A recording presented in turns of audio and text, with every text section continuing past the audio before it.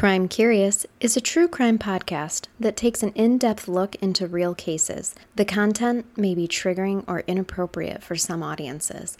Listener discretion is advised.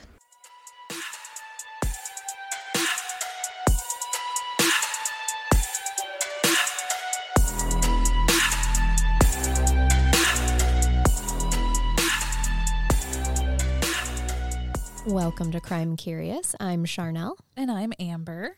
And we have for you today a very special Mother's Day episode. Happy Mother's Day, yeah, everyone. Happy Mother's Day to all those mothers out there. If you're breathing air right now, you have a mother somewhere. You do, yes. You know, maybe don't forget to wish her a happy Mother's Day if you have a good relationship. Hopefully you do. The reason I chose this case, Amber, for Mother's Day is because it is a tragic case. There's some serious mental illness. It's the story of 3 girls who grew up with an absolute batshit crazy mother. Oh, one of those. It is a true crime case. There are victims here. It does fit to our podcast. But my source that I used was the main source. I mean, there was some news articles and whatnot, but this wasn't heavily covered, which is another reason why we're covering it. And we are covering it in intimate, in-depth detail. So get snuggled in, you guys. This is going to be a long couple of episodes. But the reason we're doing this is because it didn't get a whole lot of coverage. Greg Olsen is an author who covers true crime, writes true crime books. And these girls wanted their mom's story told because if it's not well known, if it doesn't become well known, she could perpetrate again. Exactly. And they want to make that clear. All the information that I'm using today comes straight from the girls' mouths about their childhood and her husband, who is a perpetrator in this situation as well, but he agreed to be interviewed for the book that Greg Olsen wrote because his girls wanted him to. Okay. He didn't necessarily want to. So even though he's a perpetrator too. I was just going to say, even though he did something, I'm not sure what yet, he agreed to do this book. Yes. The book is called If You Tell by Greg Olsen. Because of the fact that they want to get the story out there, absolutely still go and buy it. It's a great read, but it is 400 pages, and which is why it's going to be a long episode today. And then we're going to conclude it on Thursday with our second episode that'll also be long. You're getting a lot of content, but I do have to break it up into 2 episodes just because I want to make sure that I really get all these details out there. And I just don't think that we should do a 4-hour long podcast in one episode. It is a lot. That's a lot. And it's been a lot of time researching and putting all of this together to get all the details. So that's what we're doing today. And it is the story of Michelle, or better known as Shelley Kotek. Okay. We're going to start in Battleground, Washington. That is where Michelle was born. She was actually born Michelle Watson. That's where she was raised. And her parents were Les Watson. Her biological mom was Sharon Todd Watson, but Sharon is not really in the picture a whole lot. Her actual mother that raises her is Les's wife, Laura, but that name is not real. It has been changed. It was changed in the book out of respect for her. Okay. We'll hear a lot about them. This won't be as confusing in just a minute. Shelley's dad, Les, was a big deal in town. He was hot and cocky. He owned nursing homes, and he also owned the local bowling alley. Oh, wow. Yes. I had said her mom, Sharon, was not the one who actually really raised her up till the point of when she was 6. She no longer saw her mom. Sharon had substance abuse issues. She really struggled. Her mom left around the age of 6. Actually, I will get to it in just a second. Gotcha. Shelley's stepmother was Laura. Her name was Laura Stallings Watson. And Les married her kind of under some fake pretenses here. Laura was a teen when they got married. Oh. And Les was actually 10 years older, but told Laura that he was only 4 years older. Okay. Did he know she was a teen? Yeah. Okay. Yeah, he knew her real age. Laura's parents did not approve of Les at this time at all. Can imagine. And Laura knew that Les had 3 children, but she had not met them because they were with their mother, Sharon, at the time that they got married. And literally the day after they got married in 1960, his ex-wife, Sharon, calls and is like, hey, Les agreed to raise these kids. When are you coming to pick them up? Oh, wow. And Laura's like, huh? Huh? Come again? And Les had agreed to take the kids off her hands and raise them, and did not include Laura in that. Oh, wow. At all. So he got Married the marriage her- done first. He did. Yep. And And he's then like, was you're like, going to take care of these kids. correct. Sneaky Laura, and dirty. And Laura's a teen, and she's a very nice woman. Mhm. So, of course, she's like, okay, I guess we're going to go pick these kids up. The children's name were Shelley, who was 6 at the time, Chuck, who was 3, and then Sharon actually kept Paul because he was an infant. Okay. So this all happened very quickly. Like, he is with Sharon, knocking her up, Mm-hmm. and then now they're no longer together. He meets Laura and marries her really quick because This man moves fast. he does. Because what Laura noticed right away is that Shelley spoke every word for Chuck, who's 3, and controlled his every move. And Shelley was like literally a demon child Oh, wow. right from the get-go. Every day, Shelley told Laura how much she hated her. I mean, and this is a 6-year-old Mm-hmm. at this point in time. Well, Sharon ended up abandoning the kids. She never sent a birthday card. She never came to see them, didn't call them, nothing. So she literally was like, hey, come get these kids. And then she was Pieced out. completely She still out. had Paul, but she pieced out. Mhm. Wow, that is so... That had to have been very damaging Oh, to the Yeah. kids. Yeah. Oh, definitely. I mean, here they are, 6 and 3. Mm-hmm. And now they're abandoned by their mom and thrown in with this stepmom that, even though she's nice, like, They don't know her. they don't. Right. Mhm. And Les has his busy businesses, so he's working all the time. And she's just at home trying to raise these kids. Bless her, because he tricked her into Oh, yeah. this situation. Oh, my gosh, that would have been really difficult. I know. I give her serious props because. Me too. And this is the 60s, and it was a rough time for women. But yeah. still, in 1967, so this is 7 years after the kids come to live with them, and Shelley's now 13, Sharon was actually murdered in a hotel room. Whoa. Mhm. Wow. So now Paul needs picked up because Paul has been with Sharon this whole time. Wow. And he's just a Okay. little boy. Les actually didn't want Paul, didn't want to go pick him up. And Laura was the one that insisted, like, no, we've got to go get your son. Sharon's dead. And they needed somebody to identify Sharon's body. Oh my So Les did gosh. that because Sharon's family had wrote her off at this point. Poor Paul. I can't imagine what he went through. It was, yes, and we will get to that in just a minute of how that had an effect on him. Sharon's mother actually refused to take the remains or have a funeral at all. There's like almost no photos of her. They did not condone her lifestyle. She was like homeless, drug addict, living. Wow. So you know, even when she died, they're like, prostitution, yeah, like- we're not going to do anything. Yes. Yep. Laura recalled that when she told Shelley, when they told her the news, she didn't hardly react at all. She never asked about her mom, it did not concern her one bit. When they got Paul, he had no social skills and no impulse control. He carried a switchblade. He'd been living on the streets. Oh my God. And so he was like in survival mode. oh. You know, he was just much different. And was he, sorry. Go ahead. Was he with his mom when she died? I don't know. It doesn't go into details about that. I would have to believe that he probably found her. Yeah. I mean, it doesn't give a lot of details about her. Poor Sharon's life was really not well documented at all. It's like once she left and She was out. chose, she made her ends meet by sex work and Yeah. was addicted to drugs and lived like this biker lifestyle. That's Okay. how Paul describes it, like later as he gets older, is that he kind of, him and somebody else that comes into play here is just this like biker. It sounds like they were pretty transient, so maybe there wasn't a lot of documentation from anybody. Yeah, exactly. So Les had no time for the kids. Laura was raising them, and Shelley was the most difficult, even after all of that of Paul coming to live with them and the transition and what he had been through and how he was behaving. Shelley was still the one that was the most difficult. And in the meantime, Laura and Les had a son and daughter together. So now they have That's a 5 lot of kids. kids. Yeah. And they had a really good life. Like they would go skiing in the winter, boating in the summer. They had more than what most families do. Uh-huh. And it did not matter. Shelley hated her family all the time and was defiant all the time. Oh, wow. She was skipping school. she would change. There was this story that Laura recalled where the gas station called her and was like, this is the weirdest thing, but Shelley comes into the gas station every morning, goes into the bathroom and comes out in a different change of clothes. And there's like this pile of clothes just piling up in the bathroom. So Laura went and found them, and they were all the nice clothes that Laura had been buying her. And Shelley just didn't want to wear them because Laura bought them for her or whatever. Oh my gosh. And was discarding them. She just put on like other clothes. Yeah.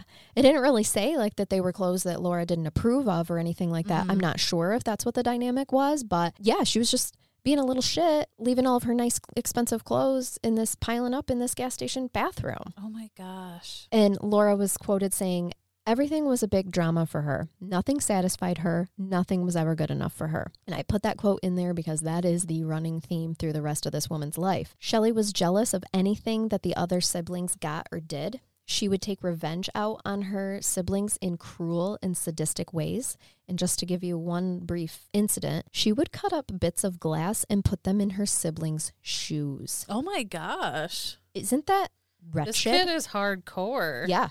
So here they are just going to slip their shoes on, and there's shards of glass sticking up in it to cut their feet. Wow. It was sadistic. I mean, there's no other way to. Absolutely. And what's interesting is that her grandmother, Anna Watson, so this is Les's mother, was also very sadistic. She was literally the definition of a monster-in-law for Laura. She helped run all of those nursing homes as well that Les was, owned and whatnot. It was like a family.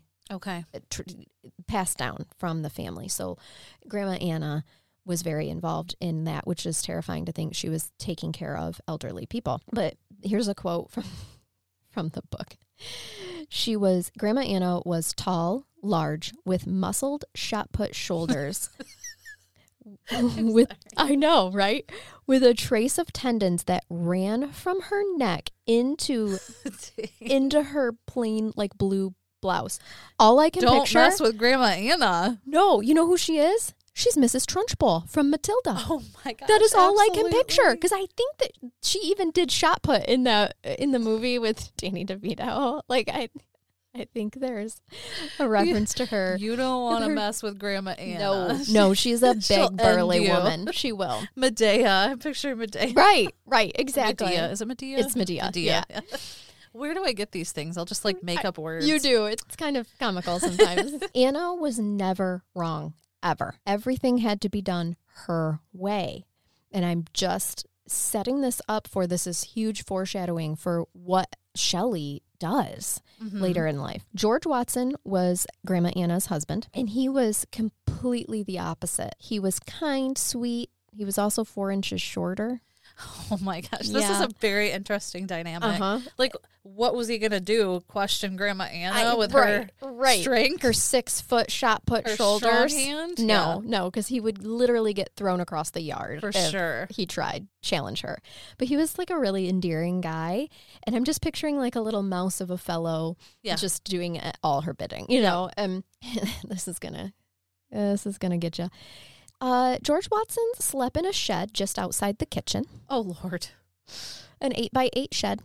That's where Anna allowed him to sleep. Wow. And another reason why I wanted to cover this case is because we've talked a lot about how dominating men and abusive men. There's a case where and it happens a lot more than you guys realize. It's so underreported, but there are just as many abusive women out there as there are men.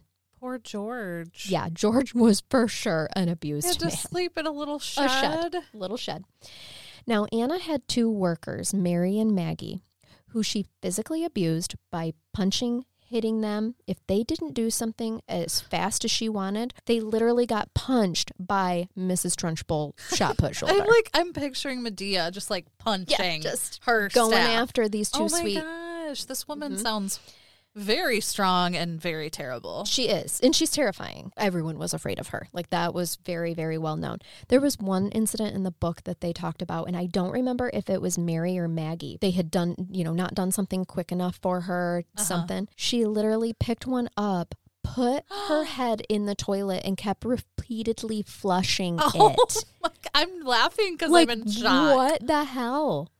And so she's just flushing this toilet on this woman's head. This girl who works for her at the nursing home. Oh. And like around her house and stuff. My God. Yeah. This woman sounds like... So this is who is shaping Shelly. Okay, so Shelly's like taking notes. Yeah. Shelly, who already has sadistic tendencies, is taking note. Wow. I'm just impressed, too, because she's a grandma and she's like beating the crap out of people. Yeah. I'm not impressed. I shouldn't say it that way. No, yeah, I'm like she's in shock. Scary. Laura actually told another story where she picked Shelly up one day and Anna had cut all of Shelly's hair off. And it was actually one of her mind games as a way to make a dig at Laura because she says, you won't properly care for her hair, so I cut it off. Well, what the real story is that Shelly was such a little shit that anytime Laura came after her with a hairbrush, she would get punched, she'd get kicked, she'd get screamed at. She couldn't brush Shelly's hair because Shelly was such a little pissant. Mm-hmm.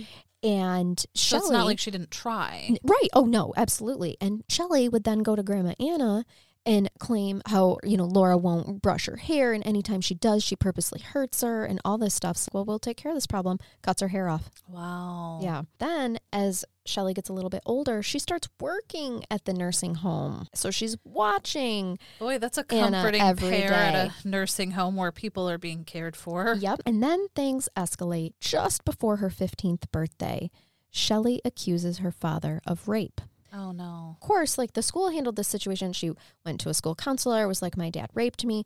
So they called them and let them know Shelly is being taken to the hospital. They're not telling them why. They won't let them see Shelly until the police and social services, as they were called back then, are able to talk to her. You're having no contact with her. So they did not know what the heck was going on. Well, then they're just waiting in this hallway and an administrator, somebody comes out and is like, well, she's saying, Les, that you have raped her. And it destroyed her dad.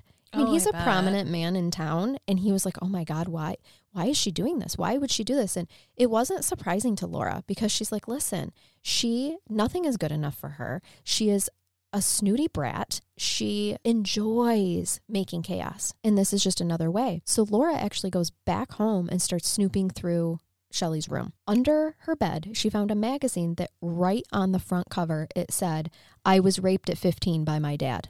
And it was a story that was in the magazine. Oh, wow. So Shelly actually takes that magazine with her to talk to the police and was like, look, this is where this is coming from. This is where she got this idea. Les is like, what is wrong with her? This is really bad. He's the president of the Chamber of Commerce, for crying out loud. Right? Oh my God. Scandal. Oh my God. Scandal. Chamber of Commerce, people. Do you know what a big deal that is? And if you are the president of the Chamber of Commerce in your town and you're listening, props to you. Absolutely. Good job. Insults. But he is throwing, that's what he's concerned about, his image, For sure. So they do a medical exam, and in the doctor's words, there's nothing wrong with that girl. She is completely intact. She was never touched. There was no evidence, no bruising, nothing. But the doctor did say she needs to see a psychologist right away. Mm-hmm. So that did not happen. It did not. It was a lie. Oh, no. For sure. Her dad did not rape her. Okay. It was completely made up for attention. Sure. Nope. She still had her hymen, no bruising, no indication that any of that had happened. Okay. She later then is just she never takes accountability at all, but she goes to, well, there was some sort of situation where she was telling her dad, well, you made me do that. Oh. And she's good Some at gaslighting. That. She invented gaslighting. That's where the definition came from. Yep. Nothing was ever her fault. She was only happy if she was getting attention through chaos. So the school wouldn't take her back. They're like, oh, I'm sorry, you lied about your dad raping you? Yeah, you're not welcome here anymore. Wow. Nope. Other schools, so they were trying to enroll her in other schools. She was such a problem in school. And kids hated her so much, and she was just basically, she's 15, so at this point, she's such a bitch. Were the other schools like, we aren't taking that on? They turned her down. They researched her and turned her down, too. They're like, no. So she went to live with her grandparents, Laura's parents, so that she could attend a school that finally took her. But it's quite a distance away. So she lived with the grandparents because they couldn't drive her. Mm-hmm. Laura couldn't drive her back and forth to school. Was Laura like, woohoo? Yes. The whole house was. I can't imagine how hard that would be. When Shelly's not there, the boys did a lot better. Her siblings did a lot better. It was nice when Shelly wasn't there, which... How sad. Yeah, but yeah. Well, it doesn't last long at the grandparents' house because then she accuses Grandpa of touching her too. Oh, gosh. Which, of course, did not happen. So when the school year ended, she went back to Battleground to live with Laura and Les, and her grandparents were like, sayonara, don't ever come back here. You're not staying with us again. Laura was really stressed at this point in time. She was so volatile and unpredictable, and her meanness would come out of nowhere. 1 minute, literally, she would be acting like she's doing something nice, and then she would do something sadistic afterwards. So she would volunteer to help Laura with the dishes. But when Laura discovered she wasn't doing the dishes at all, she was either throwing them away or she was wiping them with a towel and putting them in the off to the side of like she had cleaned them. Like didn't even use soap and water. Oh, just wow. Wiped them off with a towel and was like, yep, they're clean now. Or just blatantly threw them away. Oh, my gosh. Yeah, and when confronted with it, she's denied it. Like she just lied and denied. That would have been really difficult to live with. Yes. Well, then she volunteered to babysit. Oh. She would even volunteer to babysit for free, trying to seem like she is this really nice girl. But she would lock the kids in their rooms. I was going to say, would we trust Shelly to babysit? Well, no, it got around. It got around that you don't want Shelly Watson as your babysitter. And she was never asked to come back to babysit again once the kids were told their parents what really happened. Mm-hmm. Oh, my God. Another interesting dynamic that started happening with the kids was Shelly at this point, even as a teenager, is still controlling Chuck. And now Chuck is like trying to control Paul. It's like this weird twisted dynamic. Laura was quoted in the book to say, Shelly was a master of control and chaos. And that is, just keep that in mind through this whole thing. Mm-hmm. Okay. They enrolled her in a boarding school in Oregon. After a few weeks, the sisters, it was a Catholic boarding school, you guys, and the nuns called after 3 weeks and asked them to take her on the weekends because they needed a break from this woman or this girl. Oh my gosh. So they would take her for the weekends, but they would go like camping. They had a family cabin up in the woods. So they would go and do that. And Shelly did nothing but bitch and complain the whole time. She didn't like anything that was being provided to her at all. So the whole trip was just ruined. Yes, exactly. The more that someone did something for her, the more she would take from them. Eventually, the sisters kicked her out of the boarding school. And you want to know why? Because they discovered that she was putting broken glass in other kids' shoes. Oh, her in the glass. Yeah, that sadistic way to hurt someone. Vicious. She was also stealing from other kids. She was lying. They knew what she was about. Les and Laura even offered to pay the boarding school more to keep her. And they wouldn't. They were like, not enough money in the world. She is straight out of Satan's scrotum. This is not one of God's children. No. They would not have her back. So for the summer, she came back to Battleground to live with them again. Back to telling Laura how much she hates her, wishes that she'd curl up and die. And all while Les is hardly home. And poor Laura through all of this. She stuck around. Yeah. And to make matters worse, Les is giving Shelly anything that she wants. Shelly didn't want for anything. If she would just cry to Daddy and she would get anything that she wanted. So talk about undermining Laura. If Laura's trying to discipline her in any way, it didn't matter. Whatever was taken away from her, whatever she was told no about, Les would just say yes or give things back. There was never any discipline. Did Laura ever question what life would be like away from the family? God, I would think so. Oh, that would be so hard. She does. Once everybody's adults, her and Les do end up divorced. Oh, do they? They do, because by the time she is sitting down with the author to be interviewed for the book, they're not together anymore. Okay. But not during this time. I mean, she raised these kids for him. Yeah. I would have been like, sir, it is time for me to live my best life. Yeah. Good day. Good day. And good luck. Yes. And with good luck. These demon children. Katie comes into the picture. This is Les's sister. So Aunt Katie offered to take Shelly because Shelly was really good at complaining about her life and getting her aunt to feel sorry for her. She told her aunt all about how abusive Laura and Les were, and she just needs out of there. So Katie's like, yeah, how about you come and live with us? Oh, Bless you, Katie. Yeah. And she lives in Pennsylvania. So this is the other, from Washington to Pennsylvania, other side of the country. Couldn't be better. Mm-hmm. At this point, like, Laura doesn't even care what she's telling Katie. She's just like, sure, sucker, you take her. I'll come. Yep. Shortly after, I mean, she did not last long out there. She lasted long enough. She got a boyfriend, Randy Lavardo. They're in high school together and they dated. But shortly after she started living there, Katie and her husband, Frank, started having troubles, as you can imagine, because this is what Shelley does. She starts manipulating and causing trouble. She's the type of person that would write a love note, bring it to Katie and say, I found this. Oh. This is, written by, that's what she does. She loves to create problems. Katie and Frank got a divorce. Oh my gosh. Because of this girl living with them. So now, as you can imagine, they ship her back to Battleground. Oh. Sorry, we can't take her after all. And now we're divorced. Thanks. Yeah. So. Oh my gosh, this child. This woman is chaotic. It's like just from the very beginning. She is a tornado. A poison tornado in people's life. She breaks up with Randy Lavardo because she's going back to Battleground. And now she's working with her dad in the nursing home as a nurse's aide. Terrifying. I am terrified just hearing that. There's not a lot of information about her abusing the elderly in those nursing homes, but you can't wonder. Once you learn more about her, there's no way she wasn't. There's no way she was nice. This girl has serious mental illness that never got treated. Obviously, I'm not diagnosing her. I'm just saying a lot of the stuff that you'll hear is like you realize, holy shit, she's on a spectrum. Plus, coming from the balls of Satan directly. Just straight shot. Another diagnosis. It was a straight shot from Satan's balls. Yeah, to the earth. It was really sounds like it. I think like a plop. And if she wasn't hatched from some sort of evil egg, then she was just planted right from Satan's balls. Shot out into the world. Yeah. Oh my gosh. It's hard for me to believe that she came out of a womb from a human. I know. Yeah, it gets worse where you're really going to question whether or not this girl was just shot onto earth right from Satan's sack. Satan. Oh my gosh. What she does, so she's working as a nursing home aide. She decides to give Randy a call. And she's like, you know what?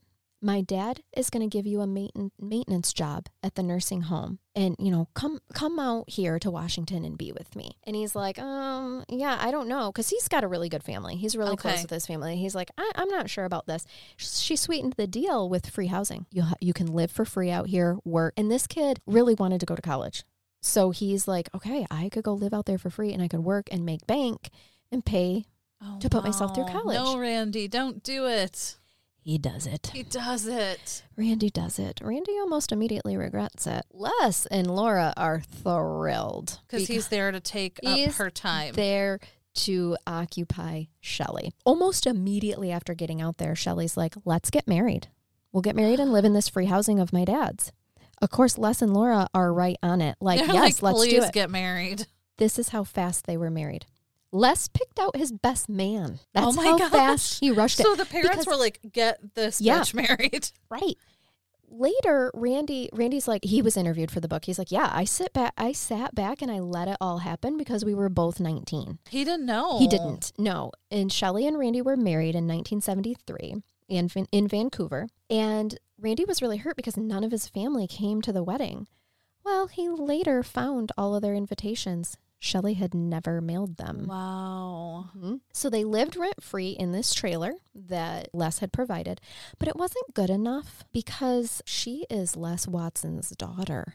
She should not be living in a trailer. She also stopped showing up to work and claimed it was because of her period.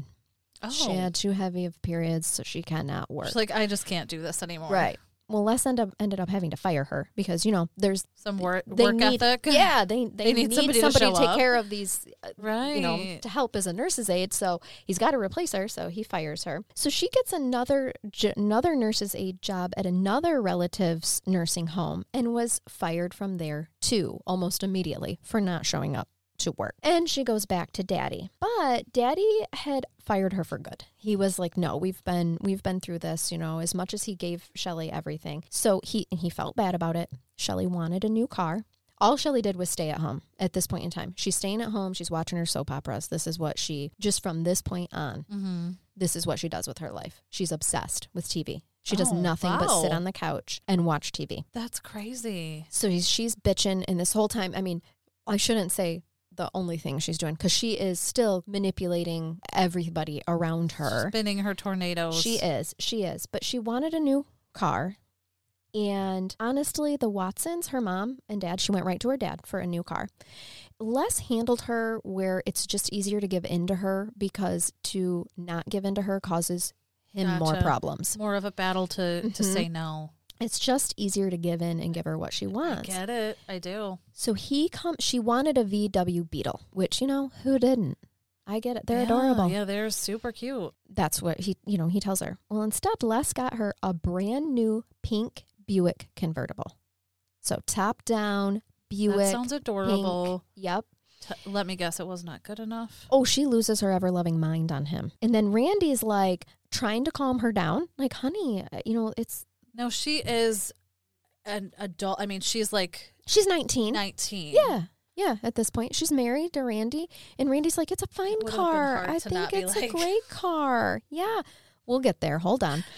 You couldn't see her because we're not on TV, but Amber was like doing that washing hands of person. I hate saying that, but I mean, it would just be so hard with a lifetime of that, and it just keeps happening. Yeah. Wow. So hold on. Randy couldn't calm her down.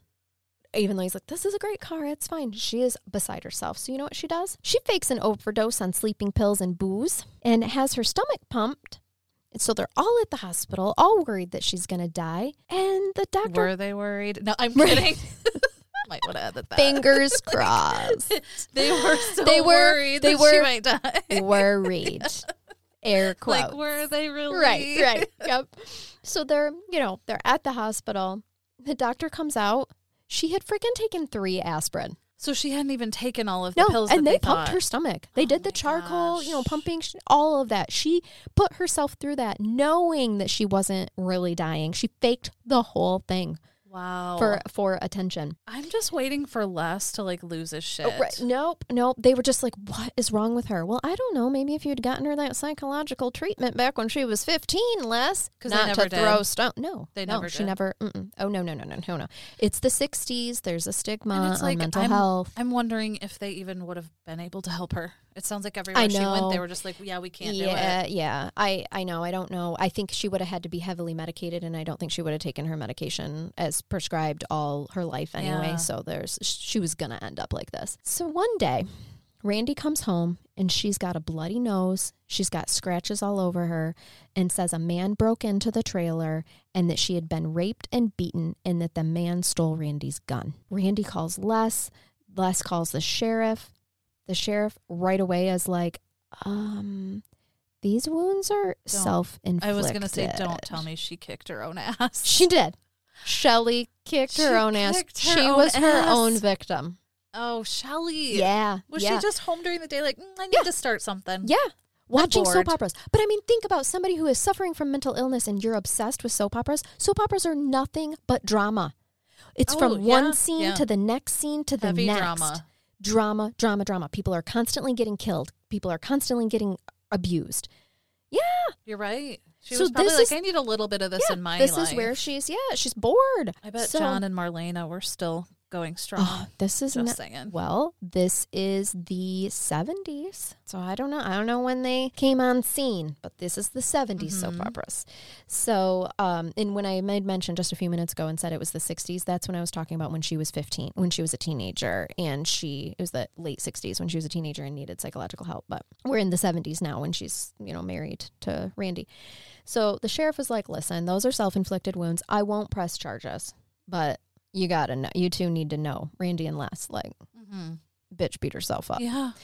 They're like, okay, Shelley. Shelley claimed that she did eventually admit to the police, yeah, I did it to myself. But to Randy and Les, she's like, well, I had to admit that to the police because they were pressuring me. It was a forced confession.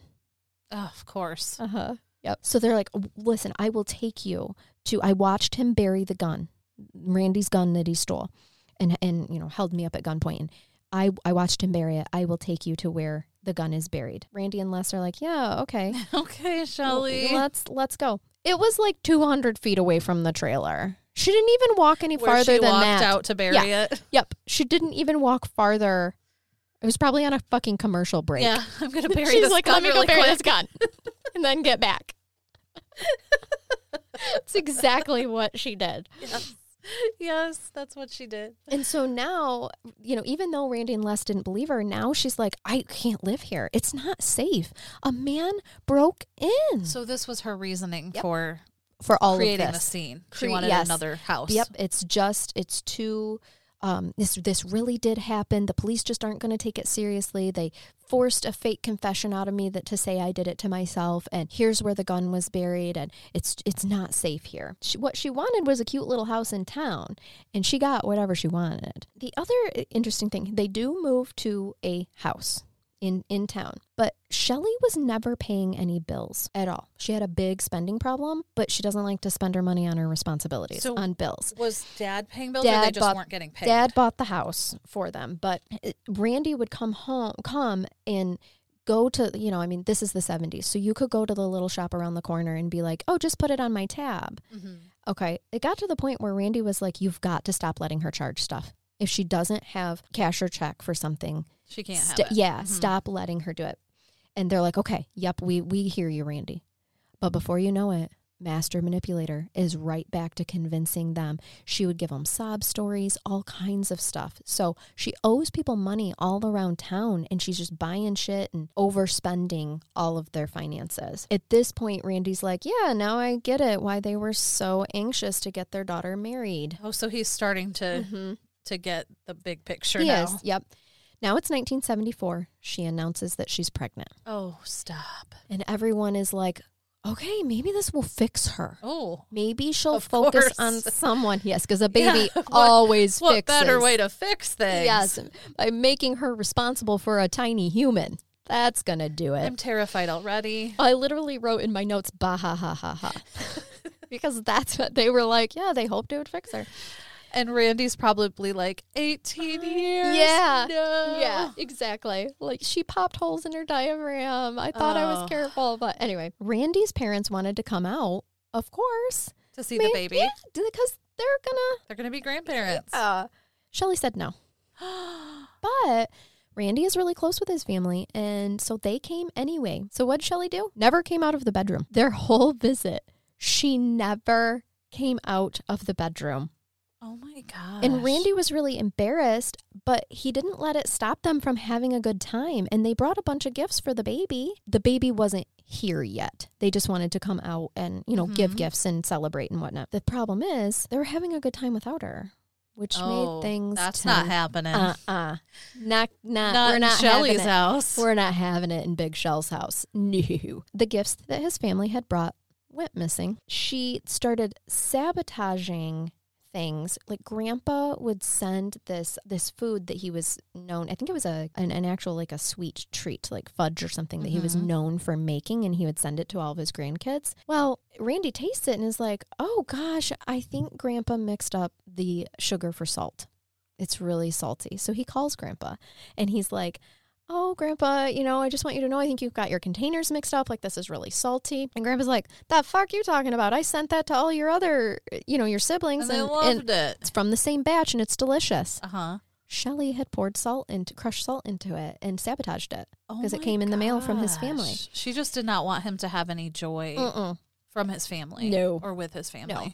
And when the family had come out to give the baby gifts, his sister had accidentally left some clothes there. Randy was like, hey, she left some clothes. Can you please drop them off at the post office for me? Actually, he was going to drop them off, and Shelly insisted, no, I'll package them up and drop them off for you. When they arrived at his sister's house, they were cut to shreds. Wow. And when they called Shelly out on this, and Randy calls Shelly out on this, she blamed the postal workers. I put them in there just fine. It was one of those postal workers. She lied about doing anything to Grandpa's food, lied about saying, blame the postal workers for... Yeah, all of this chaos just keeps happening around her. Yes. So now, February 1975, Nikki is born, her daughter, Nikki. Throughout the whole pregnancy, Shelly's very vain. She was really worried about losing her figure. She was, all of those things that you would expect a narcissist to worry about when being pregnant. She seemed really, like at this time, Laura was like kind of hopeful because she's like, she seems really excited about her baby. She kept talking about it a lot, kept telling people that she had big plans for her daughter. When Nikki was born, it was pretty obvious, like, I forgot to mention this. Shelly's gorgeous at this point in time in her life. Okay. She ain't today. But I'm going to have to see a picture of Shelly. Yeah, when you see like young Shelly and then today's Shelly. And not only today's, but when shit really bad goes down, you're like, oh. Okay, that's like, dramatic. We lost our way. Okay. So she's really pretty. And when Nikki was born, it was very obvious that Nikki was going to be just as pretty as her. Mm-hmm. She was a beautiful little baby. Right after Nikki was born, they stayed with Laura and Les for 3 months. Oh. Like she... Like needing help? Yes. With the baby? Like to help. Yes. Okay. And Laura accepted it because she was... concerned. Like, how is she going to take care of this baby? She's like, I've known you my whole life. Please let me supervise. Yes, for sure. Okay. Exactly. Probably a good thing. Please don't put shards of glass in the baby's shoes. Right. Yeah. Right. Randy finally puts his foot down and is like, we've got to go back home. So the baby's 3 months old. Like, it's time for us to get on our routine. Well, things don't go well. Their marriage not doing so hot. She started making Randy sleep in his car. Oh my! This sounds like Grandma Anna. Does this sound familiar? Mm-hmm. Shot put shoulders, Grandma Anna. Good old shot put. The reason he was sleeping in his car is because Shelly would lock him out of the house at night. Wow. Just blatantly locking him out of his own house. So he had no choice but to sleep in the car. Then she demanded that he hand his paycheck over to her. And he was like, no, bitch, you're not paying the bills. Like, we can't do this. So Shelly goes to Daddy.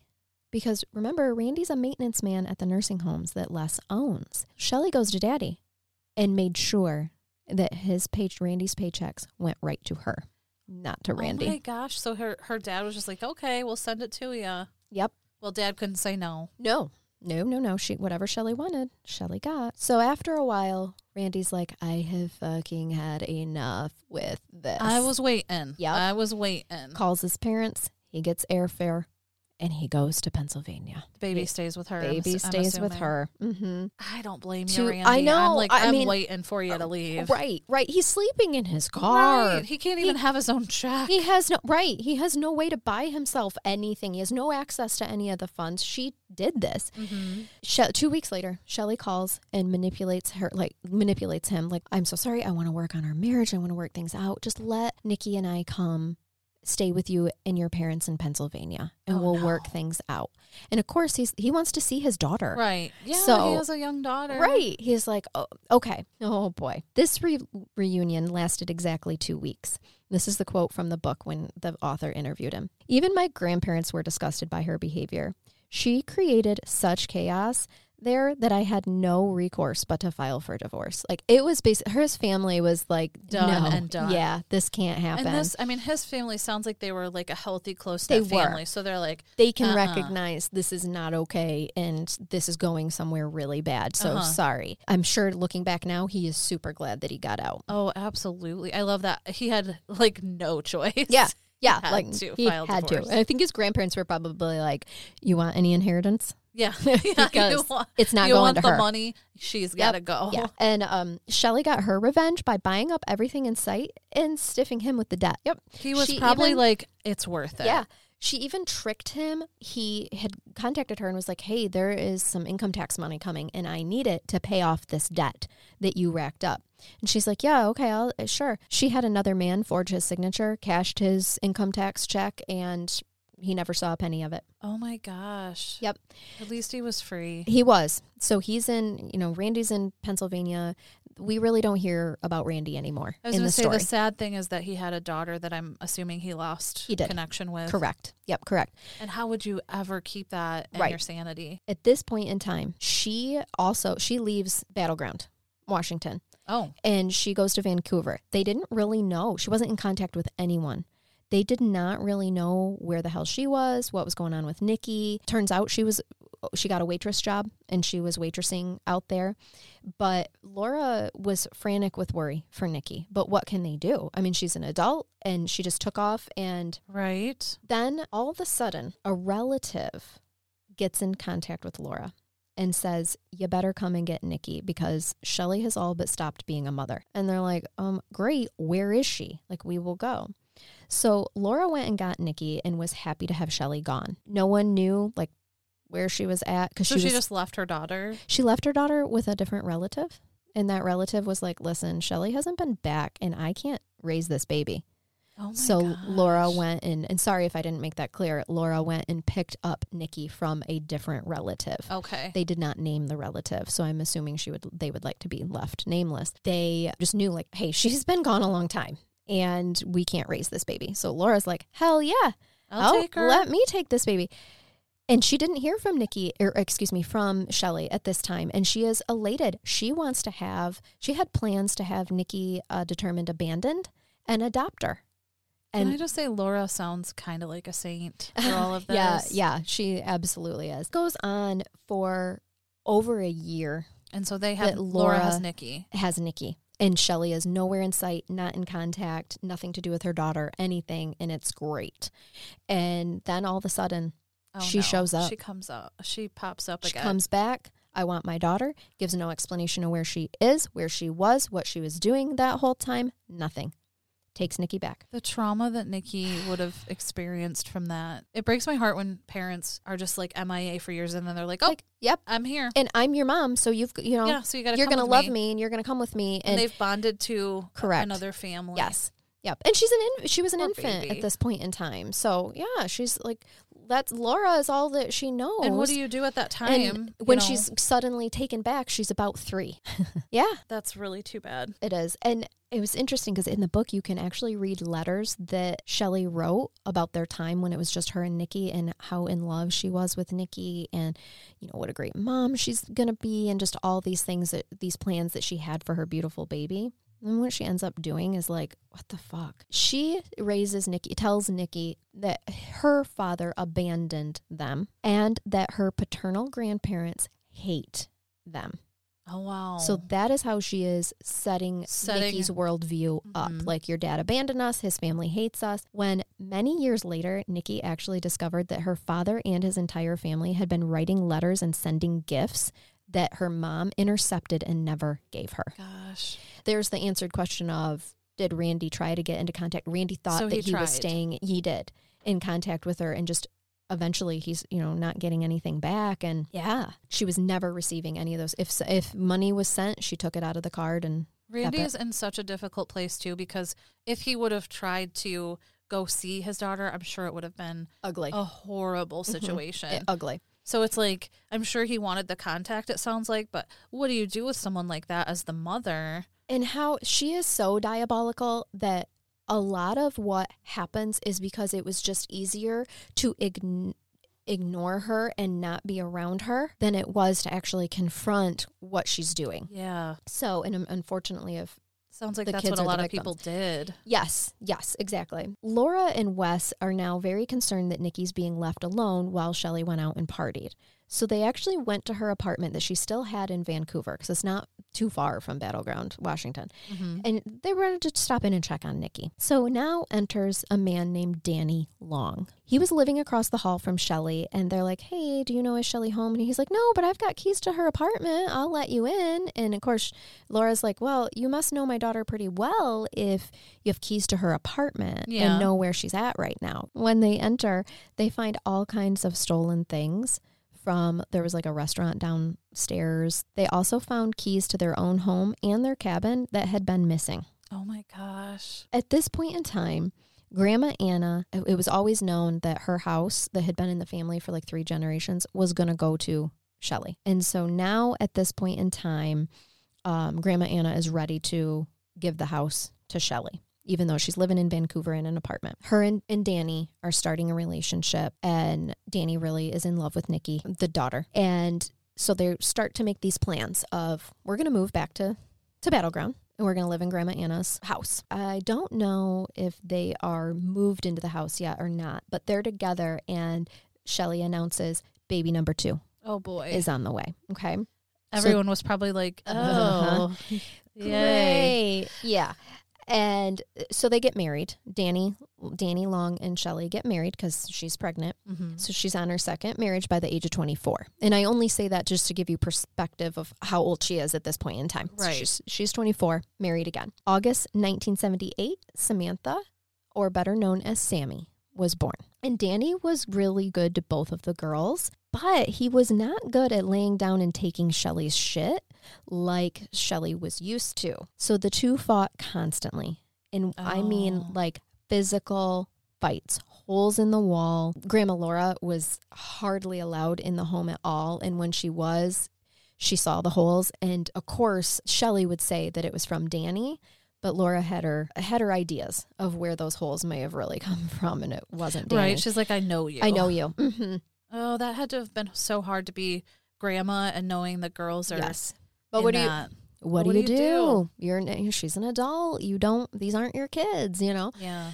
And she's a pain in the ass, and she lies, and you can't believe a word that she says. When you question her about anything, she just lies her way out of it. I'm sure she was probably like, I want to get involved and help my grandkids, but oh my gosh, I don't know if I can mentally handle being questioning her. Yep. So when they would get in their fights, Danny would leave to cool off. It doesn't matter if it was 3 a.m, 4 a.m, she would pack the girls in the car and go hunting for him. Oh. Yeah.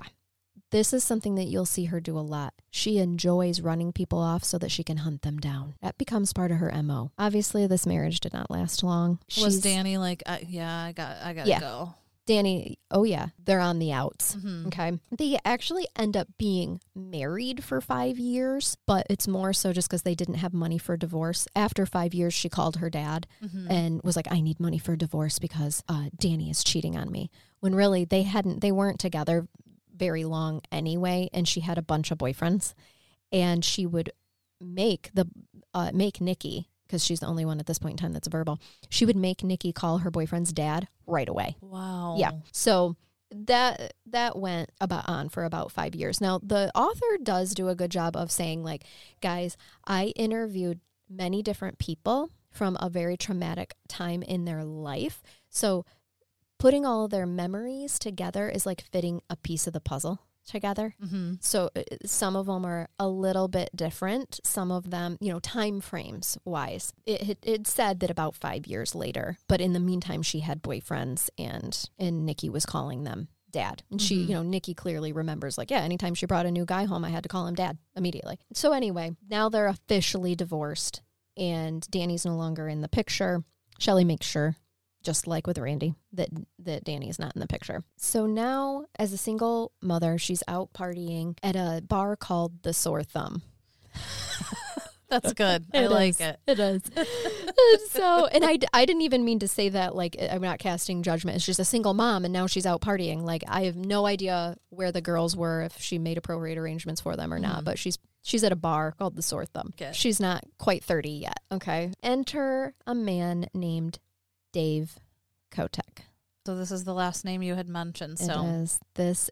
This is it. The guy. This is the guy. She immediately starts dating him. In his interview, this is what he says. He says that he was in the Navy. I'll get into his background in just a minute, but he was in the Navy. But basically, she really looked like a movie star. So she's still gorgeous. In some of them films. Yep, this is his quoting. He's like, oh, wow. Other guys were hitting on her left and right, and I just looked at her. Pretty soon, she came over to my table just as I was ready to ask her to dance. So he is like, she's way above, she's way out of my league, and here she is. He's enthralled with her because she's beautiful, and he feels like he never would have been able to get a girl like that, okay? Little do you know, sir. Say, under that red hair is tiny little horns that she's hiding under that Clairol color from her father, right? The devil, for sure. They get married, okay? And sorry, I was thinking about Satan's balls. Right, I know. It's hard not to laugh when you're thinking about Satan's balls. It really is. Because I bet he thinks they're really big, but I bet they're quite tiny. You're probably right. Mm-hmm. Shortly after they're together, they move to Raymond, Washington, and this is where everything goes down. Raymond, Washington is where the memories are made for the tragic from hell. For these girls. Mm-hmm. So they're at a battleground where Shelley was raised. They're in Raymond. Right before they move, like one of their last nights in the other house. Mm-hmm. Nikki remembers waking up and not being able to breathe because there was a pillow over her face. Oh, God. And then suddenly her mom was there. And Nikki was crying and Shelley was soothing her and telling her that it was a dream. But even at this young age, Nikki knew that it wasn't a dream. That it was her mom. It was her mom holding a pillow over her head. Oh my gosh. And she said she remembers that her mom actually had a look of interest, not a look of concern. And that has stuck with her whole life. Wow. Almost like I want to see how she reacts to this. Yep. So that happened right before they moved to Raymond. And I want to give you a little background on Dave. He was a Pacific country boy. He'd been raised by hardworking parents, Al and Shirley, who always struggled to make ends meet. They didn't even have money for toys, so the kids made their own toys, like out of sticks and stuff like that. Dave had a brother and a sister. They always went to school in tattered clothing, but they had a good, decent childhood. They were just poor. Much. Yeah. Gotcha. He joined his father in the logging field, but his dad actually did not want him to have that hard life. It is not easy work. So soon after that, he joined the Navy. And in the Navy is where he kind of got confidence that he'd always been lacking. Mm-hmm. You know, it gave him some self-esteem. When he got back into town, he was like the most eligible bachelor. You know, he's a man in a uniform. He was good looking-ish. The ladies love a man in uniform. Yeah, yep. And he's feeling a little bit, more confident. But he even actually said in his interview that the girls chased him a little bit. And it's just too bad that he took the wrong bait. Yeah. Boy, did he ever. Mm-hmm. So he tells the story about how him and Shelley met. They danced all night. He asked her for her number. And interestingly enough, the sore thumb burned down to the ground the day after they met. If that is not a sign from Jesus himself. Even Jesus was run. Strike this with lightning. Make it burn. Dude, heed my warning. Even the sore thumb was like, I gotta go. We just put these two together, and that's not good. It's time to spontaneously combust. It set itself on fire with guilt. It did. It just spontaneously combusted. I have united two people, and I feel horrible. Like, I'm out. They shouldn't. Done. I just ruined this guy's life. Yeah. And, yep. That exactly. And I'm going to set myself on fire. And the sore thumb just up in flames. Mm-hmm. Wow. Sure, it goes without saying, he ended up calling her. He fell in love with Nikki and Sammy, her two daughters, right away. He was a good guy to them at first. That sounds like a trend kind of with them. Like they're decent and then they meet her. Yeah, and using, they're good guys and they fall in love with her daughter and, because Danny fell in love with Nikki. So anyway, she had a lot of money issues, no surprise, and she was about to lose Grandma Anna's house. So she immediately, she had unpaid taxes and unpaid loan payments. So she quitclaimed it over to Dave, pretty early in there, even before they were married. Mm-hmm. And she wrote the judge, Dave wants to save it for me, but it needs much repairs and I can barely afford to care for my children. I think I'll have to let Dave have the claim to it. And she went on to talk about how it's been in her family for 3 generations. I mean, this is back in the day where you could write personal letters to judges and give them your sob story. It was all full of lies. Her whole letter was full of lies, but her life is a lie. Right. And he did quitclaim it to Dave, but unfortunately Dave just didn't make enough money to be able to save the house, and they did lose it to foreclosure. Shortly after... So Grandma Anna left a house that wasn't paid for? Oh, she took a new mortgage out on it and blew all that money. Oh, gotcha. Okay. Yeah. Shortly after, she had Dave on the hook. He's in love with them, with the girls, with her. She tells him that she's got cancer and that she won't live to see 30. Oh, boy. So Dave immediately was like, who would care for the girls? Oh my gosh. And he later says in his interview, I didn't marry Shelley because her kids needed me, but I have to admit that was a pretty big reason behind wanting to marry her. So December 28th, 1987, they were married. And now they move into a house on Fowler Street, still in Raymond. And one of the witnesses at the wedding was Shelley's hairdresser and BFF. She had a friend. She did. Her hairdresser was her BFF, Kathy Loreno. Les and Laura Watson were so happy to have her married off again. As they always are. Shelly continues to be a straight up bitch. She bad mouths her parents all around town behind their back while simultaneously getting anything that she wanted out of them. She told everyone, not just Dave, that she had cancer, and she used that to get her way for anything and sympathy numerous times, especially continuing to rack up credits at different local shops and whatnot. So as you might imagine, Shelly and Dave didn't have a stellar relationship because it's Shelly. because it's Shelly. You know, Shelly has a way of literally slowly poisoning everything that she comes into contact with, and Dave is no exception. Nikki recalled a time when she watched Dave, who she remembers was once this like confident Navy man, and now she recalls like, you know, after a while of being with my mom, now his hair's thinning. He's getting his soul was dying. It was. And she's telling this story where she's like, he's got this thinning hair and body. He's holding a gun to his head with tears streaming down his face, shaking and crying after a fight with Shelly. Oh my gosh. So this is where we go. This woman literally sucked the life out of. I'm telling you, she is a slow poison. Yeah. She is, it's like that analogy about a frog being in boiling water and it doesn't realize that it's dying until it's too late. Yeah. Because it's such a slow boil and a slow death. That's what Shelly does to everyone around her.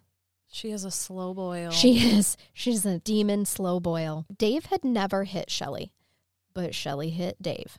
She pushed him. She punched him. She scratched him. She bit him. She'd hit him. She'd scream and hurl insults that were right to a person's core. And afterwards, she'd snuggle up to him and say, this is normal. This is how people work things out.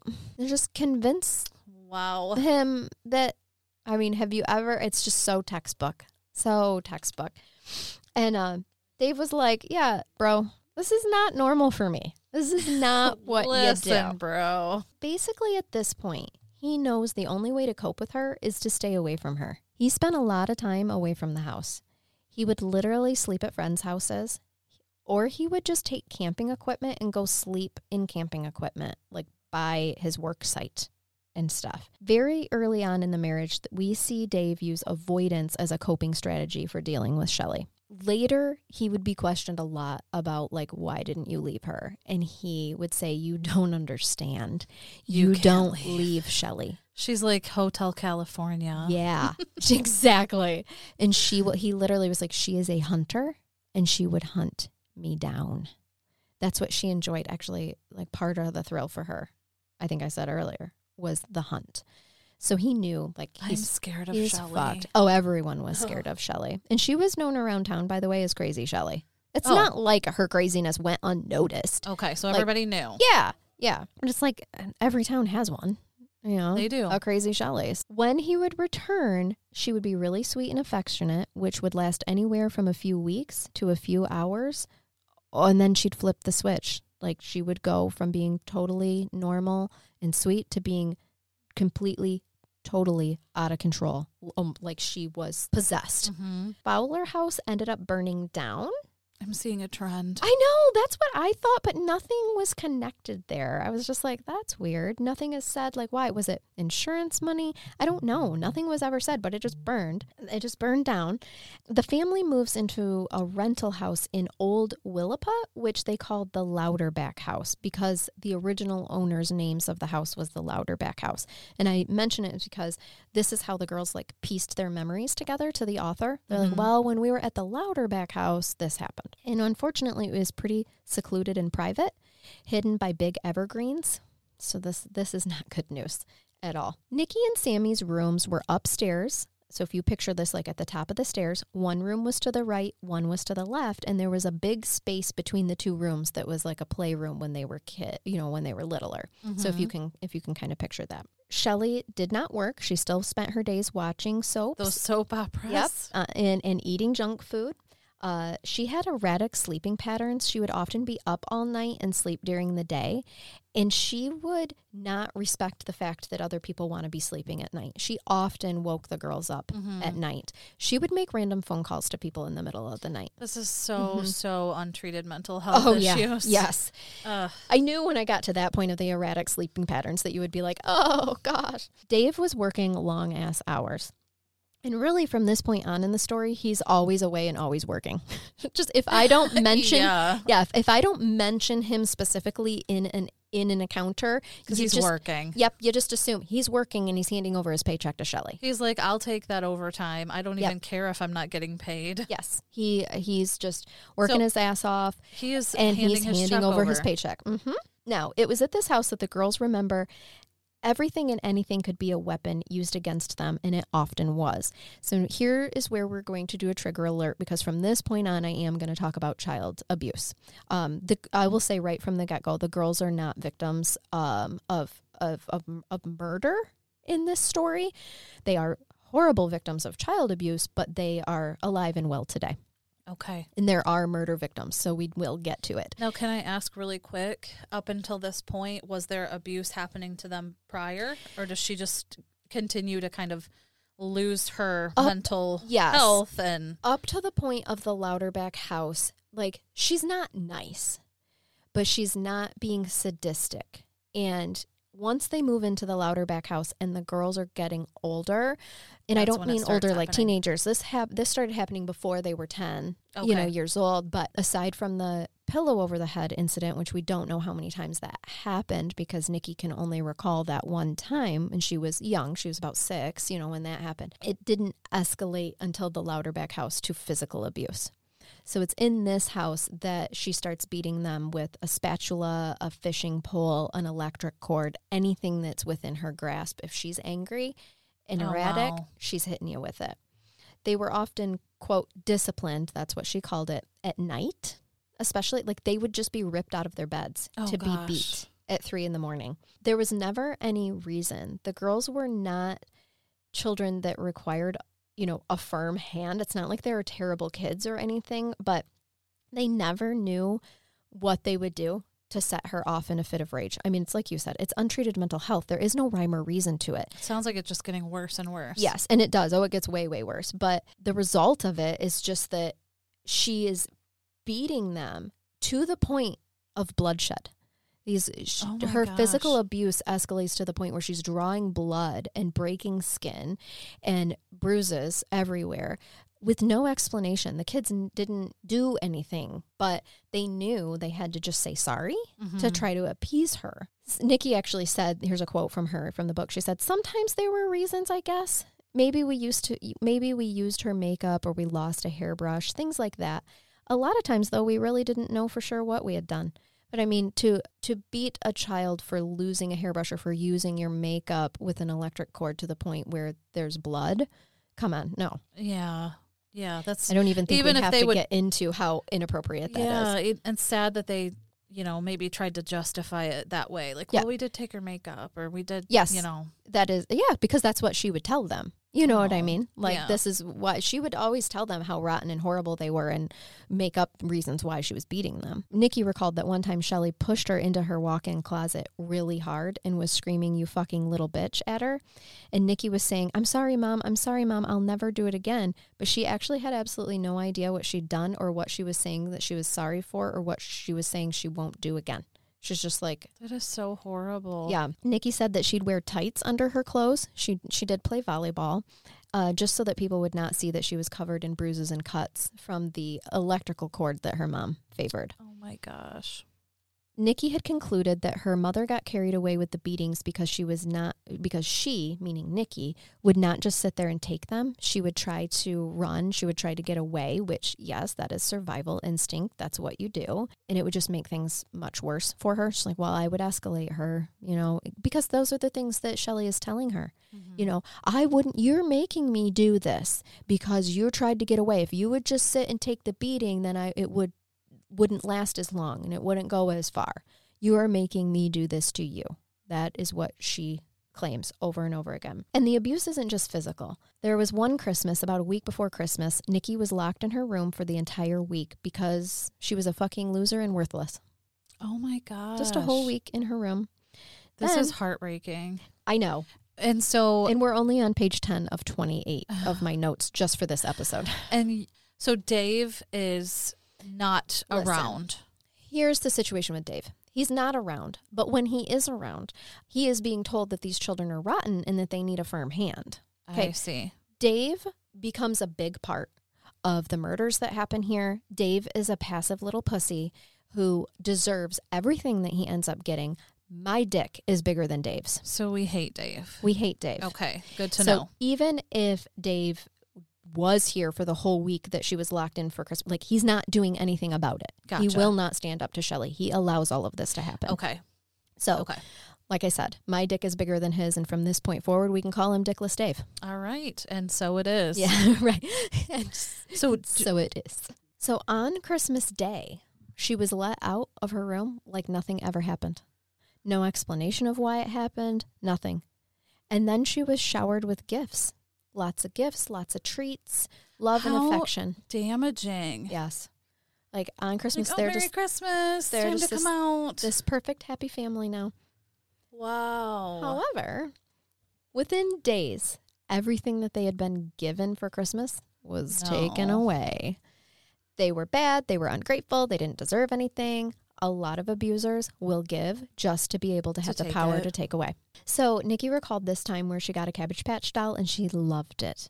Well, literally, it was taken out of her hands and taken away right after it was given to her, and it was put in a closet because she was ungrateful. She would set traps, like Shelley would set traps over the doors to see if the kids were getting into stuff that they weren't, their stuff that was taken away. Like she'd put tape, over it and things like that. So Nikki said that she would wait for her to leave, go shopping, whatever, and she'd carefully take the doll out of the closet just to hold it. Oh, that hurts my heart. Me too.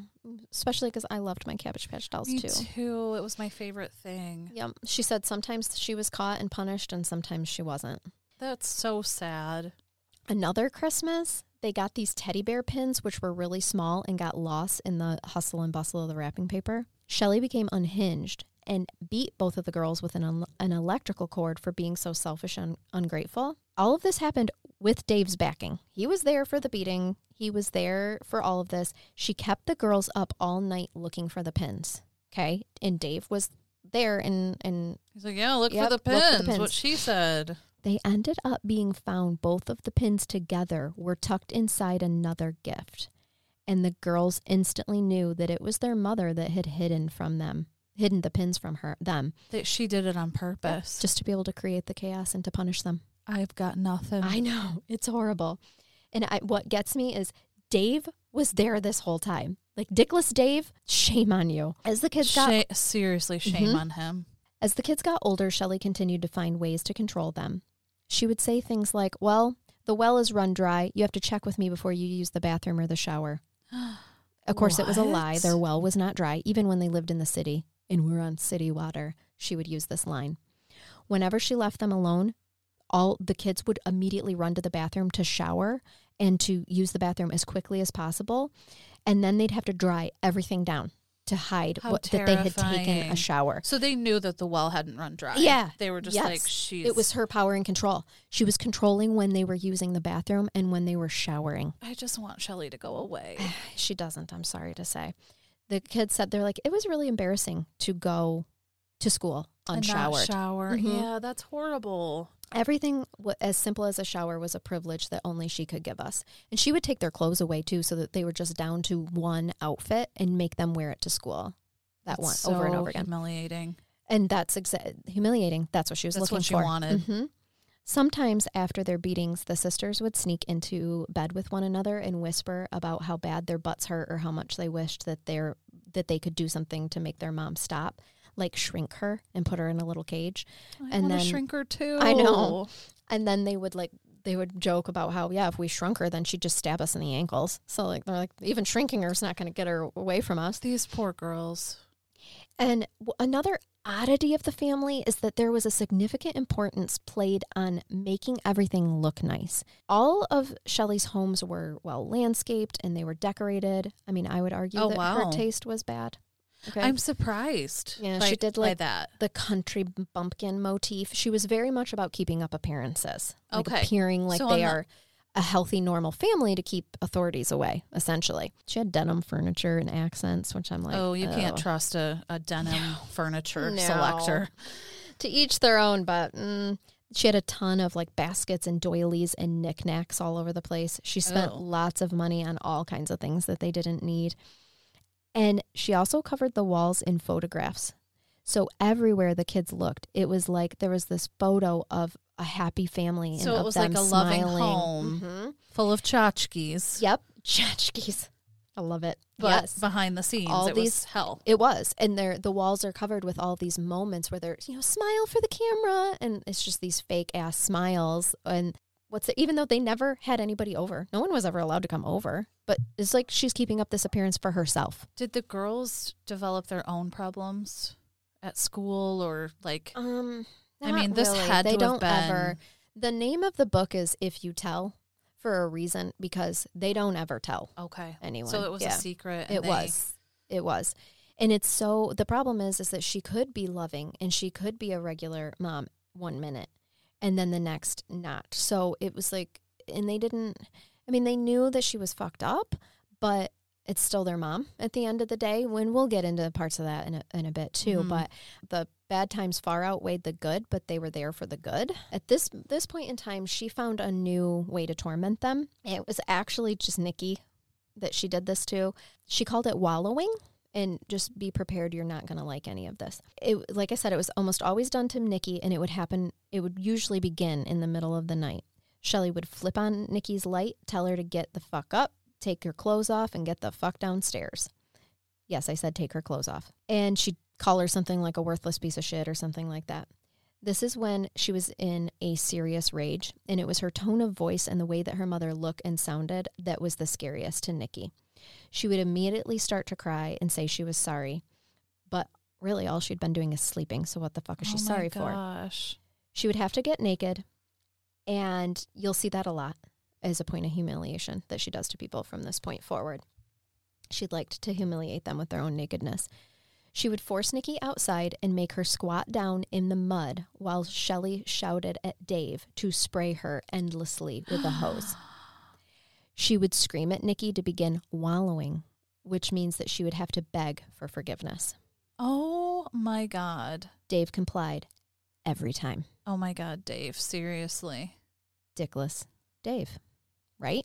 She would say, like, this is a quote from the book where she would yell things like, make her wallow, Dave. She's a pig, Dave. Teach her a lesson. That's what she's screaming. There's different things like that. Where's my neighbors at here? Well, I told you it's secluded. Oh, it's in the middle of nowhere. Mm-hmm. Of course. This torment would happen in all seasons. This hurts my soul. And it was Nikki that got most of this? Yes. Yep, it was Nikki. Nikki recalled a time when she had tried to lift her bottom off the ground, and her fingertips actually felt frozen shards of ice because the mud puddle of the wallowing hole had started to freeze at the edges, so her fingers are scraping against ice.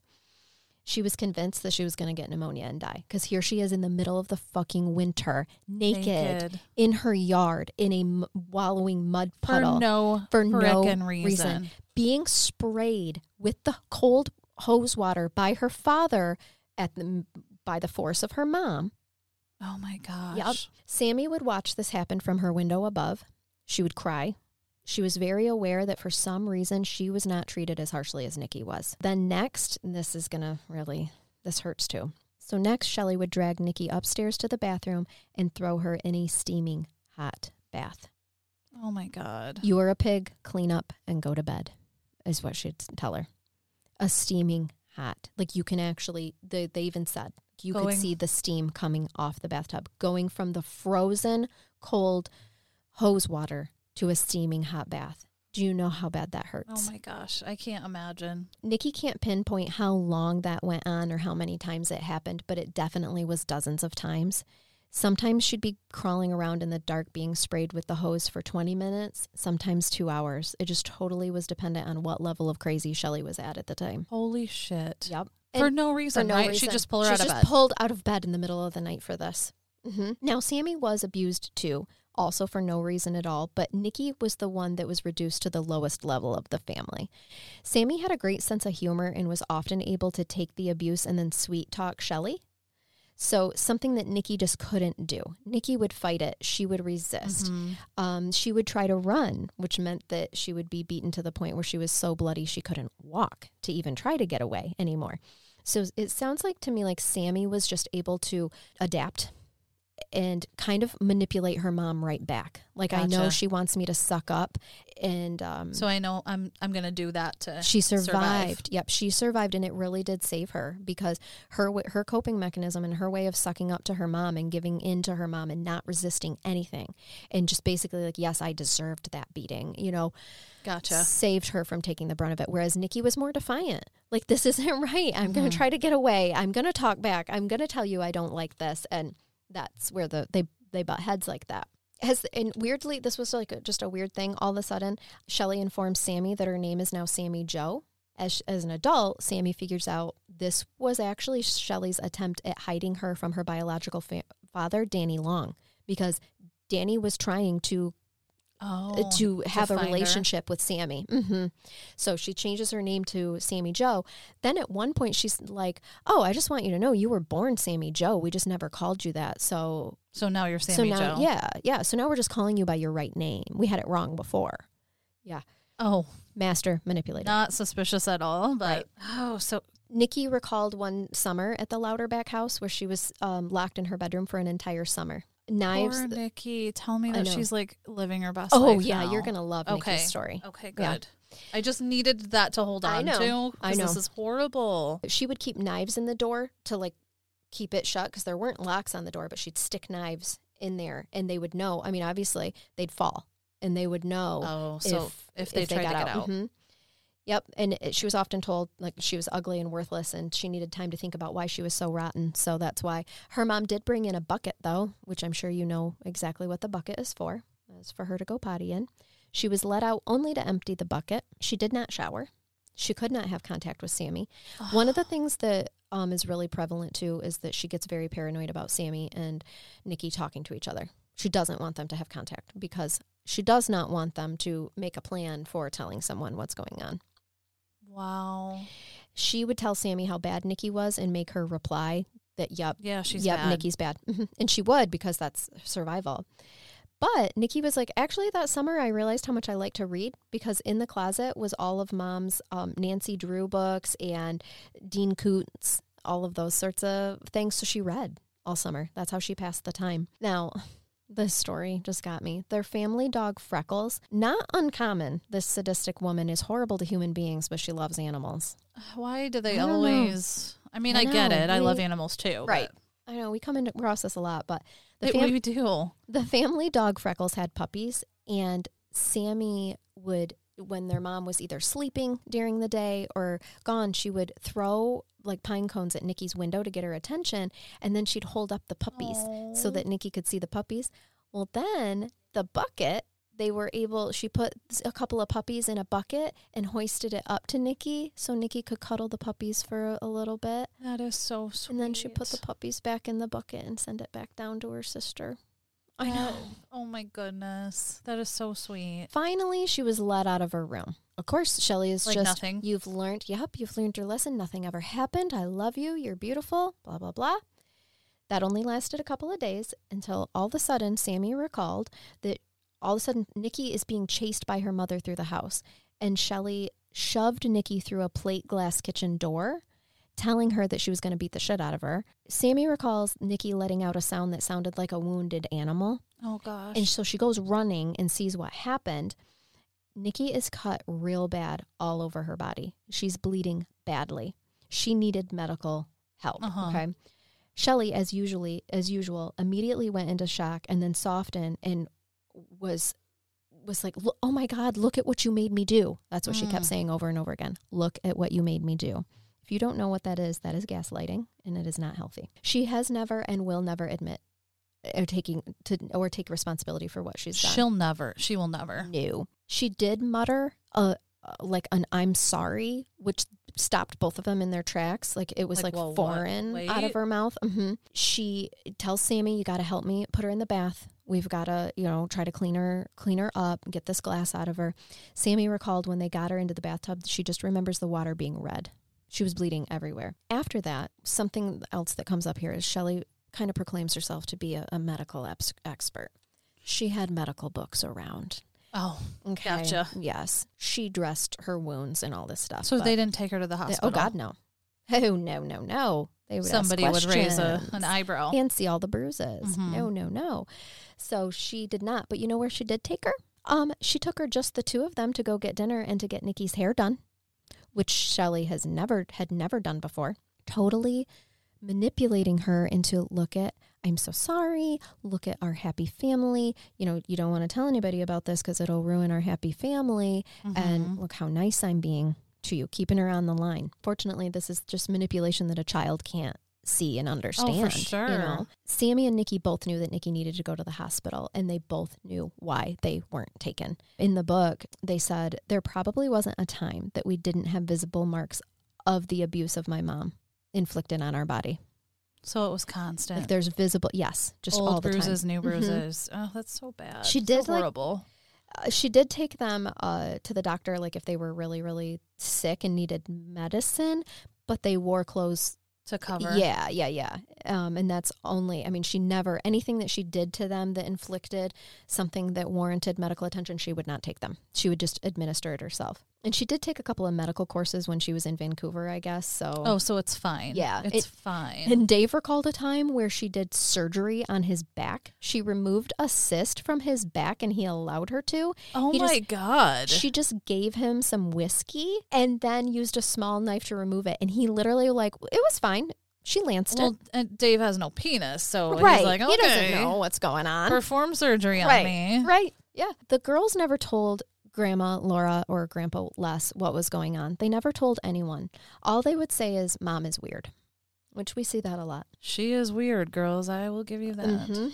At one point in time, Laura came over for Nikki's birthday. Something else you should know about Shelley. She made a huge deal about holidays and birthdays. It's all for the show. Is that because there would be other people around, possibly? Yeah, because it was just expected. You know, it's expected. Like, people are going to come over and celebrate the girls' birthdays, but she showered them with gifts too, so she could take them away. They never got to keep any of their gifts. Laura was over one time, and she's like going to see the girls' bedrooms, and noticed that their windows were nailed shut and that their doors had clasps on it. And she's asking the girls about it, and they're like, I don't know, Mom is weird. They weren't going to tell her. Right. So remember how Shelley had two brothers, Chuck and Paul? Well, it's probably no surprise that Paul, the youngest, which was the one who was with the mom for quite some time and lived on the streets. Well, he lived a biker life.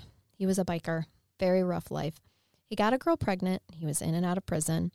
And so he had a son named Shane. Shelley would stay in contact with Shane as much as she could.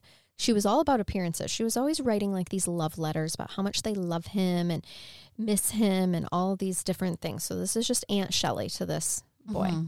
Paul's back in prison, and Shelley tells Dave, we need to take Shane in. He needs to come live with us. Dave was not happy about it. He's like, one more fucking mouth to feed. Yeah. Two, what? His name was Shane Watson. As I'm sure it's no surprise to anybody at this point in time in the story, Shelley didn't give a fuck what Dave said. Right. So Shane, he was going to win. Yeah. So Shane came to live with them when he was about 13 years old. And he had lived a hard life of violence and poverty. His mother had suffered from substance abuse issues. His dad was in and out of prison. And so to him, the home kind of seemed like a little haven from being on the streets. Now, to give you some perspective, Sammy is 10, Shane is 13, and Nikki is 14. At the very beginning, she bought him all kinds of new school clothes, gave him a cozy bedroom in the basement with a new comforter set and all. Their basement at this house, at the Louderback house, had a diesel oil furnace. So that smells really bad. Okay, so the diesel oil has a stench. It does. And so he's sleeping in that, but he's got himself a mattress and a little setup. Probably couldn't breathe, but he's got a place to sleep. He's calling them Mom and Dad immediately because this is to a nuclear family that he's never had. They went on a family camping trip, and Shane had opened up about what his life was like growing up with a biker dad and a drug-addicted mother. He was angry about it, but he was a good kid at that point in time. Shelley got state benefits for him. It was the perfect setup for her, she's getting state money. Oh, for and sure. Also, she got a slave because after the sweetness wore off, she worked Shane to the bone. And at first he wasn't a willing participant in the slavery, but then he realized that it was just easier on him if he did everything that she said. I've heard that a time or two. Mm-hmm. With Shelley, you ran when she called you as fast as possible, and you never questioned why she was calling you. You just came running. He spent most of his time out of school doing chores. And he did have a dirt bike that he was able to take the girls for a ride with once in a while. And he got along really well with Sammy, but it was Nikki who he was like closest with. That was his confidant. Sammy handled Shelley better, and they knew that, you know, Shelley liked Sammy better. So they didn't like talk shit about Shelley in front of Sammy as much, but Nikki and him got together a lot and was like, this bitch is crazy. Yeah. Because Shane was subject to the same abuse as the girls. Poor Shane. Shane got the wallowing like Nikki did. Oh, God. Mm-hmm. They bonded, really. Nikki and Shane bonded over their hatred of Shelley because much more because Sammy just couldn't relate. She didn't get it as bad as Nikki. Shane was terrified of Shelley, and she actually began to fixate her torment and abuse on him, so she let up on Nikki just a bit. As poor she Shane thought he was coming to live with this good family. Yep. If things were not done the way that she wanted, Shane would pay the price. Soon his possessions started to disappear from his bedroom, eventually right down to his pillow, his blanket, and then his mattress that was on the floor. Oh. So now he's sleeping on a concrete floor in the basement. It smelled very strongly of diesel oil, by the way. And he complained, and in retaliation, his every other week shower privileges that he was on at this time were now gone. Oh, my gosh. She gave him one set of school clothes to wear. He went from being the cool new boy with all the cool clothes to literally being the greasy, smelly kid that wore the same clothes. Where are the fucking teachers? Oh, my gosh. I was just thinking that. Like, how could you not tell that these kids were being abused? This is the 90s. This is the early 90s. But give me a break. This 13-year-old boy is wearing the same clothes. There are so many people, I feel, that looked the other way and were just like, oh, it's crazy Shelley. Like, no. This was horrible that it could go on. Bad. And Grandma Laura wanted to come visit Shane, of course, and see him. And when she did, she discovered his deplorable living conditions and gave Shelley money. Like, oh my gosh, I didn't realize that you guys didn't have money to get him a bed set and to get him clothes. So she gave him money. So this kid's probably getting made fun of at school because he's wearing the same stuff and he's dirty. He was. And it built his character the way that it was because of that. Yeah. And he then got a chip on his shoulder. Oh, how couldn't you? Right. And then he's coming home to sleep on a concrete floor in the basement. Yep. Oh, this breaks my heart. Shane knew that the way that he and Nikki were treated was not normal and wasn't okay. And it just kind of bothered him because, like, sometimes Nikki would almost stick up for him, like, well, but sometimes there's good times. And Shane's like, when? Like, when, Nikki? When are there good times? Nikki's like, I loved my mom because I didn't know I had a choice. I had to love her. And it's so true for kids. They don't know that. There were times that she just did stuff to see how far she could go. She's kind of stepped it up a notch with the wallowing. She would make Nikki and Shane wallow together. So here they are, 13 and 14, naked in the yard together, back to back. Dave was there too. Dave had the hose, right? Yep. And Dave was present for this one as well. One time she made them get naked and dance together in their living room. Dance. They were embarrassed, humiliated, but they formed a strong bond talking shit about how fucked up both of their parents were. Dave was there watching this. Why? He's just like, oh, you I don't think know what this to is do. okay for a... I think I hate Dave more. I know. Because he didn't do Shelley anything. is mentally ill. And we know that. And it's not an excuse. This is not okay.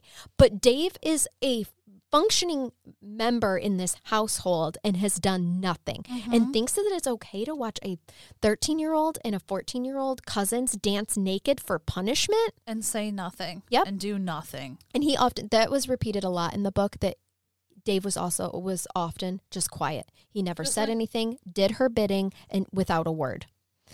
I feel like everybody feels trapped with her because I'm amazed that they didn't rebel at some time, but she had such a hold on them mentally probably they didn't. That's exactly dare. it. She did. She had a complete mental hold. Nikki recalled a time where It was for absolutely no reason. They were sitting in the middle of the winter up on the hill in the backyard, naked, back to back. She went in to go watch TV and just told them to sit there until she was ready to let them out of that position. Now we're going to move to the next phase of the circus. Do you remember Shelley and Dave's witness at their wedding, Kathy Loreno? Yeah. Well, she ends up moving in with Shelley and Dave because Shelley, who, by the way, is still claiming she has cancer. This whole time. We still have cancer? This whole time. Okay. She gets pregnant in 1988 with her third daughter named Tori. No, not another child. There's another daughter that comes, Tori. Dave is still practicing his coping mechanisms of being away all the time for work and giving Shelley the money, which she's still blowing. And now she's pregnant and she needs help with the kids in the house. So Dave was shocked and was not on board with moving Kathy in. I mean, he's never on board. What's it matter? Yeah. Mm-hmm. Yep. So Shelley told them Kathy's family no longer wanted her, and she was let go from a salon that she had owned. She actually lost it, but and she was just down on her luck. So now Kathy is living with the family, and her room is that large room upstairs that was between the two girls' bedrooms. Okay. So Kathy was 30 and out of work. Shelley told her initially that she didn't need to work and that she just needed to help her and they would take care of her, which Kathy was really appreciative of the help. The kids really did not like Kathy at first because she was just another adult bossing them around in their eyes. But Kathy did take time to do the girls' hair and to be sweet to them. It's just, from a kid's perspective, it's like, oh God. Another one. Another, right. Kathy was very susceptible to believing every word that came out of Shelley's mouth, which was often about how terrible Shane and Nikki were and how she had cancer and how hard she worked for her family. So she's setting the tone. She is. And at one point in time, Kathy even says to Nikki, I don't know why you're mouthing off to your mom. She's the hardest working woman I know. Are you watching her sit on the couch watching TV? What? Yeah, she mind fucks everybody around her. But here is the main problem. If Shelley was doing something to one of the kids, she would convince Kathy and even Dave how horrible the kids were and justify what she was doing and the way she was treating them. So neither of them stood in her way of the discipline. Kathy herself was not mean to the kids. She just thought that they were rotten kids. and that's what the kids' memory is. Kathy probably just thought we were rotten little shits, Well, that's the seed that Shelley planted. That she's planted, exactly. So now, I wondered where the abuse would come in with a new person coming into the picture. Right. Now, Kathy's family did not disown her. Actually, Kathy had really taken care of her mother, Kay, financially. And growing up, she would care for her younger sister, Kelly, a lot. And as a matter of fact, Kathy ditched all of her own life plans to work at a salon in Aberdeen and buy a house close to her mom so that she could take care of her after her father had died in a freak accident working on a movie set. Oh, wow. So she was a giver. There was a lot of great things said in the book about Kathy pre-living. Yes. Okay. Well, the salon went under and she had to move in with her mom. But her mom was not as giving as Kathy had been. And she wanted her to pay rent and keep paying the bills, which she couldn't do. But what she could do is move in with her BFF, Shelley. So that's how she ends up in Shelley's house. Gotcha. It's because she just can't afford to pay her mom rent. And so now baby Tori is born in the first week of June, 1989. Dave's absolutely elated to be a father, but he was a little bit shocked that Shelley could get pregnant with all the chemo that she was getting. And let me explain the chemo to you. Yeah, please do. Dave would take her when he was home. He would take her to chemo appointments. But he was not allowed. Shelley's a proud woman. He wasn't allowed to go into the doctor's appointments. Oh, my God. He waited in the car. Her chemo appointments, quote unquote, would last 8 to 10 hours. What was she doing? Oh, she went out the back and was going shopping and out to lunch and all this shit. She was not. My God. And this woman I guess I shouldn't say exist. shopping because I don't know how she would explain away the bags, but Dave's I have no idea what she was doing in there all that time. And later, Dave's, Laura is oh, I bet I know exactly what she was doing.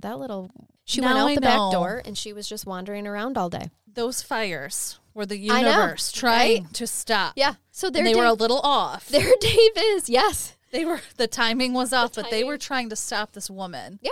They were Satan's seed has spilled out into the earth, and we need to stop it. This woman is vicious. Yep. And what's worse is when she'd get back in the car, she'd pretend to be beat. She had to go sleep the rest, sleep off the chemo treatments. Okay. Oh, it gets worse. Hold on. I know it doesn't seem like it could, but it does. No, it does not. How much more can this woman do? And also, Dave is just a dumbass. Like, Dave is just dumb. He is. Like, no one has cancer this long, then she gets pregnant, and so, and like, I question his ability to function as an adult. And then, what's really bad though is when she was in labor with Tori, Kathy's like, it's time to go to the hospital, or excuse me, Shelly's like, it's time to go to the hospital. Kathy's gonna drive me. You follow in the car behind us. Dave's like, I don't even get to drive you.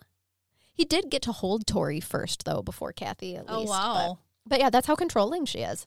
Oh my gosh. Shortly after bringing baby Tori home, Shelly became really dramatic all of a sudden and announced that Tori had stopped breathing. She's like, but it's okay. I revived her and I saved her life. She ended up taking the baby back to the hospital for about a week for monitoring.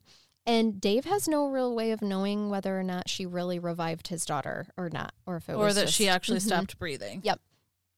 She also claimed that Tori was a premature baby and had special needs. Tori was born a week early. That is not premature. Oh my gosh. Her lungs were fully developed.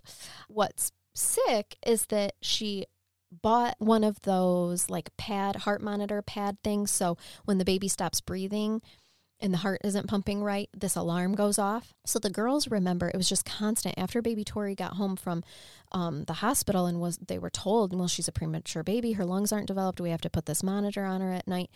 They didn't get any sleep because the alarms kept going off. Well, one night, Nikki comes downstairs and sees Shelly holding a pillow over baby Tori's face. Oh my God. Shelly notices Nikki and immediately picks her up and is like, she's okay, she's okay. The alarms had not went off yet. Tori came too quickly before the alarms had gone off. She was like coming downstairs for something else, but that's why the alarms were going off all night. She was holding a pillow over her face to make the alarms go off. What? And to make everybody believe that she had a special, a baby with a heart problem. Oh my God. Underdeveloped lungs and a heart problem is what she told everybody. As the weeks went on, Sammy and Nikki, like at that point in time, they knew we need to look out for our baby sister. This is not okay. Yeah. And Nikki did recall, like she remembered that night from when she was like 6, right before they moved to Raymond, of her mom. She had the same thing done. And she had questioned, oh my God, did she do this to Sammy too? Like, has she done this to all of us? And likely she did, yeah. So they really took on, her and the girls and Kathy really took on a major caretaking role for baby Tori. Did they tell Kathy what had happened? I don't know. I'm not sure. Eventually, Shelly loses interest in Tori and just goes back to her routine of bossing everybody around to do her bidding and watching her soaps. Seems like a trend, like with the baby stage. It's like, okay, I'm done with you for now. Exactly. When you get older, I'll ruin your life and take your soul, but... Right. During the interview, Dave had this perception that Shelly was always better with babies than kids. He thought that Shelly was a loving and doting mother to Tori as a baby. But it wasn't until much later when Sammy reconnected with her biological father, Danny, that Danny was pointed out like, listen, Sammy, when you were a baby, I would pull in the driveway. Your mom would jump up off the couch and go grab you out of the crib to make me believe that she had been holding you all day, but your crib told a different story. She had terrible, terrible diaper rash all the time. Oh. Her crib was filled with gross bottles, with diapers, she was left in the crib all day. All day. Mm-hmm. So it's like Sammy and Nikki are like, okay, Dave can say what he wants to say, but it was us and Kathy taking care of baby Tori. And when they were babies, Sammy themselves, when Nikki was a baby, Laura was taking care of her. But when Sammy was a baby, she was not being taken care of, and Danny knew it. Someone stop this woman already. One time for her birthday, Sammy recalled she got a big birthday party. Like her friends and family were able to come over, and there was a big stink made. There was tons of presents. She got a Pop-A-Ball. Do you remember Pop-A-Balls? I had a Pop-A-Ball. Mine was where they had the pouch? Yeah, the pouch. Mine was purple. I lived for them. Me too. I had so many of them. Me too. I love them. I only had one, but it was purple and I loved her. And so she got a Pop-A-Ball. Shelly asked her after the party. I'm about to take it personal if something happens to her Pop-A-Ball. No, nothing happened. I mean, it gets taken away from her. Of course. But Shelly asked her, like, did you have a good time? What was your favorite gift? Well, Sammy told her favorite gift was the necklace that Kathy had given her. Oh, hell no, right? Yep. This is where Sammy learns no matter what, the favorite gift is always from mom, not from anyone else. Because when everybody left, on her birthday, Shelley beat her to the point where she was bleeding for being an ungrateful brat. Well, bitch, actually. And then took all of her birthday presents of her gifts away. Mm-hmm. Including the necklace that Kathy gave her that she loved. You would think they're just so probably numb to it at this point. Like, yeah, I know I'm not keeping this shit. Yep, for sure. And she had a problem. She was like, how dare you? That necklace that Kathy gave you was just something that she had lying around. It wasn't even new. Like, of course. That's what she's saying, saying to her. Next, what happens is Shelley calls Laura and tells her that she's got Hodgkin's lymphoma and that it's bad, really bad. Then, 3 days later, she calls back and said the doctors messed up and it's actually cancer of the pituitary gland, which, if you don't know, your pituitary gland is located above your eye, just to the side of your nose. My mom actually had a tumor on her pituitary gland, and it was very scary. So I kind of take this personally, that you are making up a fucking really scary diagnosis. Yeah, for sure. Laura was in the medical field all her life, so she knew that something is wrong, and she knows Shelley's a liar. So she started talking to her coworkers and different doctors and putting pieces together. But she would call and continue to try to get updates on Shelley's treatments. Like, what are they doing for you? Like, Shelley, this doesn't sound right, I feel like Shelley's had cancer for like 10 years now. She has. Yeah. No, you're not even kidding. How long are we going to keep this up? During the interview, Dave's like, I know that I probably should have questioned that, but I just didn't. He thought their entire relationship that she had cancer. Oh, my God. Yep. I can see on his end where he's like, I am not even going to ask anything. Spoiler alert, this bitch is still alive today and in her early 60s. So she didn't have cancer. Mm-hmm. At this point, Laura is really like onto her. Right, okay? Right. She realizes she thought everything was like going really well with Kathy until she was on the phone one day with Nikki and she could hear screaming in the background. And Nikki's like, that's just Kathy and Mom fighting. They do that all the time. So now that relationship starts to really decline. Laura starts to ask Dave questions like, hey, have you talked with her doctor? Have you seen what her treatments are like? And that's when Dave confesses that he's never talked to a doctor, that he drops her off. And Laura's like, oh, yeah, okay. Dear Lord, Dave. Dave's just oblivious. Like, he's just there, like a fly on the wall. Yes. Now what's starting to happen, and it happens very slowly. I'm going to go back to that frog in the water analogy.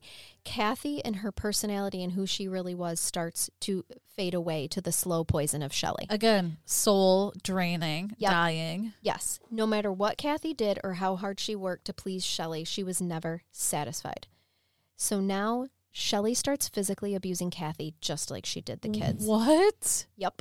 She starts hitting her with whatever is handy when she became upset. Kathy would often cry and sometimes threaten to leave. But in the end, she stayed and was convinced by Shelley that it was her fault that she had made Shelley mad and hit her. Oh my She's God, doing the this same is her mind friend? fuck. Mm-hmm. You forced me into doing that. Don't make me do that again. I need to count on you. Don't argue. Just do what needs to be done. Wow. I love you, Kathy. I need you. Don't make it difficult. I'm going to need the universe to get another fire going soon, please. Could we please strike this woman? I cannot handle this woman. No. My soul is dying as I keep hearing so about is everybody else. We're over 2 hours at this point in time on our on this episode, and it's just I still have 8 more pages to go. She is horrible. She is the worst. I'm going to be like bald at the end of this. We should have done a before and after of me. In this case. This is before Amber learned about this case, and this is after hearing it. Hair's gone. Poor posture. Yeah. Now, she's horrible. I'm sure you're probably wondering, like, I don't understand. How is she able to beat this woman, and why is she staying? That is what I'm wondering. She'd give her affection. She'd hug her, give her affection after a big beating or a fight. Then she'd give her a bunch of pills. Dorothea. Exactly. It's Dorothea all over again. This is how it is, the pills. When the more that we get into what she does to Kathy, just know Kathy is not in her right state of mind because she is being drugged. Oh my gosh. Okay. The kids know that the way Shelley is treating Kathy is not okay, but the abuse on them subsides. And they know that the focus is now on Kathy. And as bad as it is, this is survival of the fittest, you guys. They can't. They're like, we get a break because Kathy's getting it now. Yes, because Kathy is taking the brunt of it. And Shane is still there too? Yes, okay. Shane is still there too.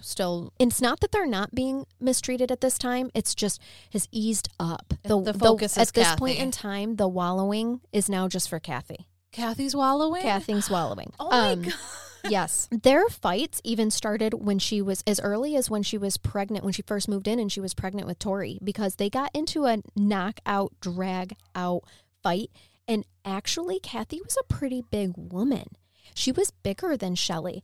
And Shelley's rage is so strong that she was able, the kids watched them have a fight just outside the kitchen door into the backyard, where Shelley, completely pregnant, tackles Kathy and beats her ass and rolls her down a huge hill outside. She was kicking her, like in this particular fight, she's kicking her down a hill by kicking her in the abdomen over and over and over again. Was Kathy like fully cognitively there? I mean, I'm just, because Kathy's an adult, right? Kathy's an adult. She's 30. She moved in when she was 30. And I have no information that indicates, I mean, she did run her own salon at one point. Yeah. It just blows my mind that she was able to. Yeah. She was given It was pills. the soul. It was, okay, yeah. The pills. Between the pills and the mind fucking that's going on. And I need you to count on me. I just can't wrap my brain around how she would stay. It's just crazy. A lot of it had to do with the drugs. She wasn't in her right mind that she was being given. We'll get into that. But they often remember fights where Kathy would say, I did not do that, or I didn't do it. And their mother would counter with, no, you don't remember doing it is what you mean. Oh, I hate people like that. Mm-hmm. This is her strongest weapon, making someone question their own sanity because they tell them what they have done or said and act like they're crazy, the crazy one for disagreeing or for not remembering. So the person's like, did I do that? Yep. Did I say that? Yeah. There was one time she pulled a lemon meringue pie from underneath her bed and was like, Kathy, you binge eat at night and I saw you put this pie under your bed. And here it is. And Kathy's like, I did not do that. I don't do that. She's like, the kids saw you, Kathy. Then she would make the kids, kids? And of course, the kids are not going to disagree with Shelley. So the kids are like, yeah, we saw you do it. When in reality, they saw their mom put that fucking pie underneath the bed. Then there's another time where she was convincing Kathy that she was walking naked in Shane's room at night. And she made Shane tell Kathy, yes, you were naked in my room at night. Then Shane goes to Nikki and is like, she was not naked in my room at night, but you do not disagree with her. Now, does Kathy start to eventually question her sanity because of this? Yes. She's like, oh my God, I'm so sorry. I don't know why I was doing that. She was convinced that she was eating all the food at night, that she was, because Kathy was a little bit heavier at first. Until her soul starts to die. When moving in, and that was a big source of abuse. She could tell her how fat and ugly she was. And she just would hone the point in of, you are secretly eating at night, and this is why you're fat. But Shane openly was like, admitted to Nikki, like, I didn't see her naked in my room, but what am I going to say? No, that didn't happen. And then take abuse from Shelley. Right. One of her favorite tactics was to always be 2 against 1. This is what part of her triangulation that she did. One time they literally watched her. Kathy was walking down the stairs in front of Shelley, and they watched her put her foot into the middle of Kathy's back and push her down the stairs. And she fell hard, like face first down the stairs. And then she was like, oh my God, Kathy, you're such a fucking klutz. Wow. She's the one that just pushed her. This woman is horrible. There aren't enough bad, like usually we're really good at coming up with horrible names for people. There is nothing bad enough that we could come up with to describe this woman. No. And the reason that I'm going into such detail about this is because she cannot get out. I will be there. Picketing. We will get there at the end of the next episode, but we have to let the world know. She starts taking all of her personal items. She left her with 1 bra, 1 panty, and a muumuu. Of all things to leave someone with. A muumuu. That's just cruel. Yep. Within days, the muumuu was gone too.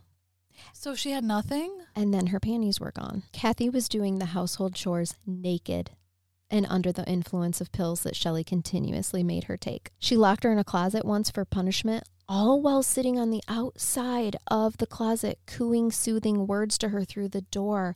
I love you, Kathy. I'll keep you safe. You're going to be okay. She was convincing Kathy that she was protecting her from Shane, that Shane was going to beat her up, because a lot of times she forced Shane to kick her, punch her, hit her, slap her, bite her, anything. Oh my God. Or he would get it. So Kathy's terrified of Shane. So she's locking her in a closet to keep her protected from Shane, when really Shane is not a threat to her at all. He's just being forced to abuse. Oh my God. And she's being kept in there like, oh, I'll protect you. I love you. She's right on the other side of the door saying soothing words to her. I don't know who I am anymore. I know.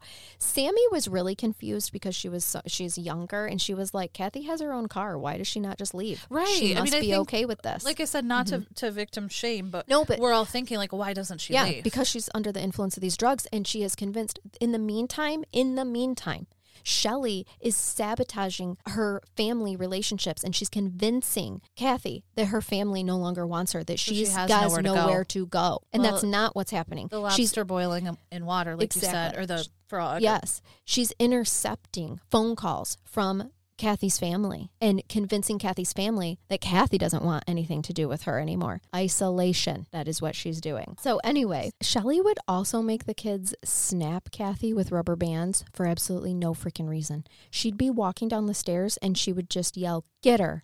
And they'd have to snap her repeatedly with rubber bands. Oh my gosh.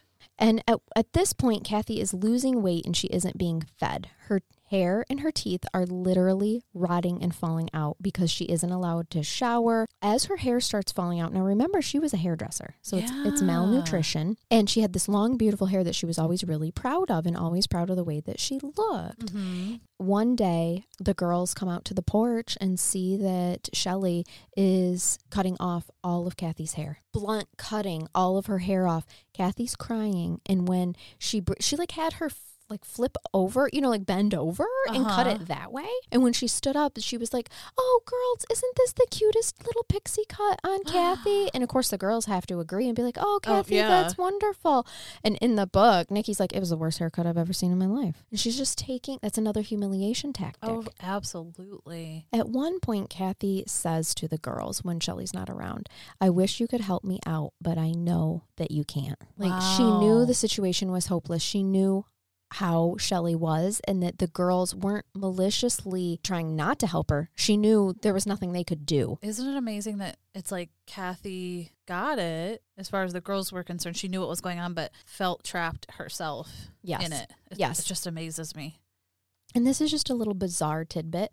They always made Kathy take trips with them, but she had to ride in the trunk of the car. What? I know.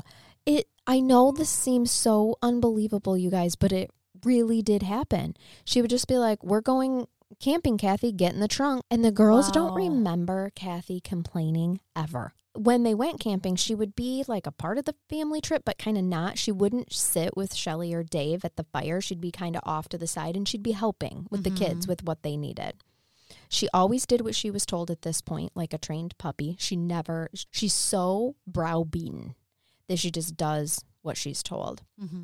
On the camping trips, she slept under the car, or she slept in the trunk because Shelley would be like, "It'll be fun to sleep in the trunk. Get in, Kathy." I just can't wrap my brain around it. And there was one story, too, where she was so weak that she actually fell face first out of the trunk. She couldn't get out of the trunk on her own. Because she was so malnourished. She's so weak. Oh, my gosh.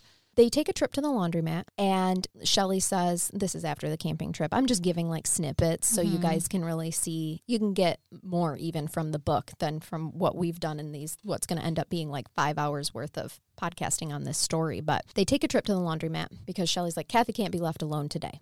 She knew she needed to be on watch because she knows she's going to try to run away. Kathy did try to escape. Oh, she did. She did. There were several times where she tried to escape, just so you guys know. But what have we been saying? Shelley's a hunter. Yeah. She always finds her, always coaxes her in with the right words.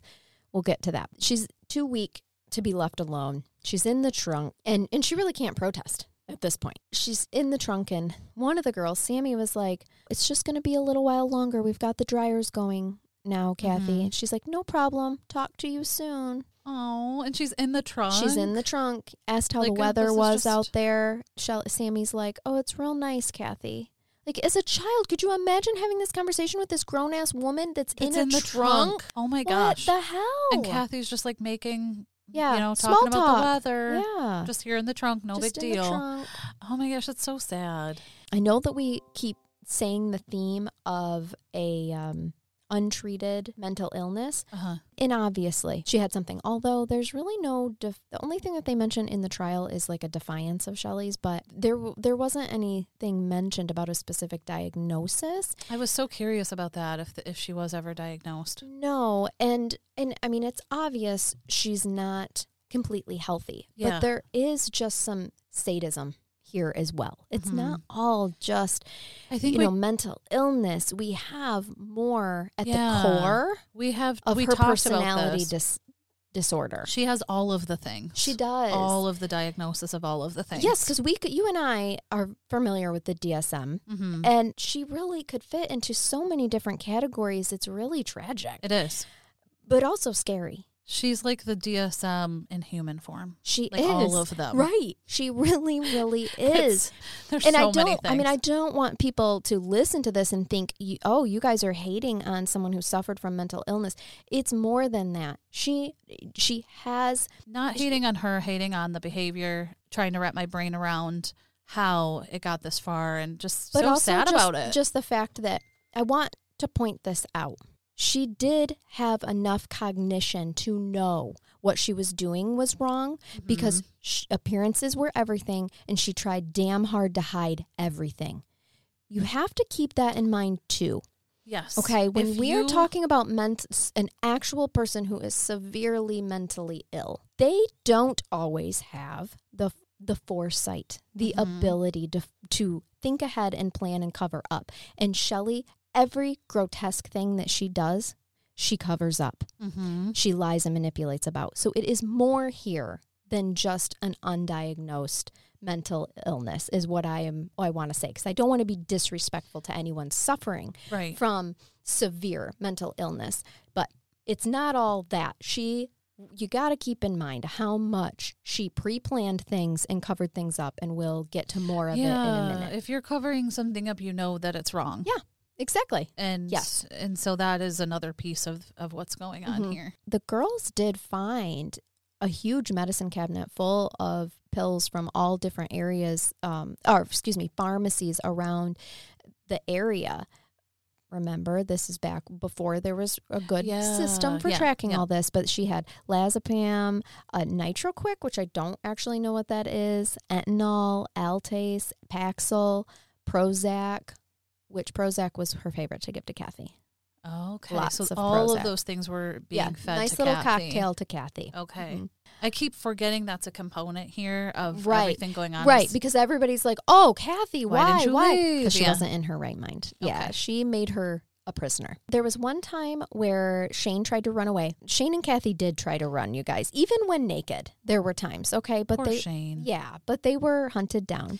Reminds me of that Jean-Claude Van Damme movie where, like, people were hunted and, like, they hard target. Oh, Jean-Claude Van Damme was, like, hunted, but he wasn't having that, it. But not today. I love a good Jean-Claude Van Damme. He had a mullet in that one, too. Oh, okay. Sorry. The only man who could rock a mullet. Absolutely. The way it was meant to be worn.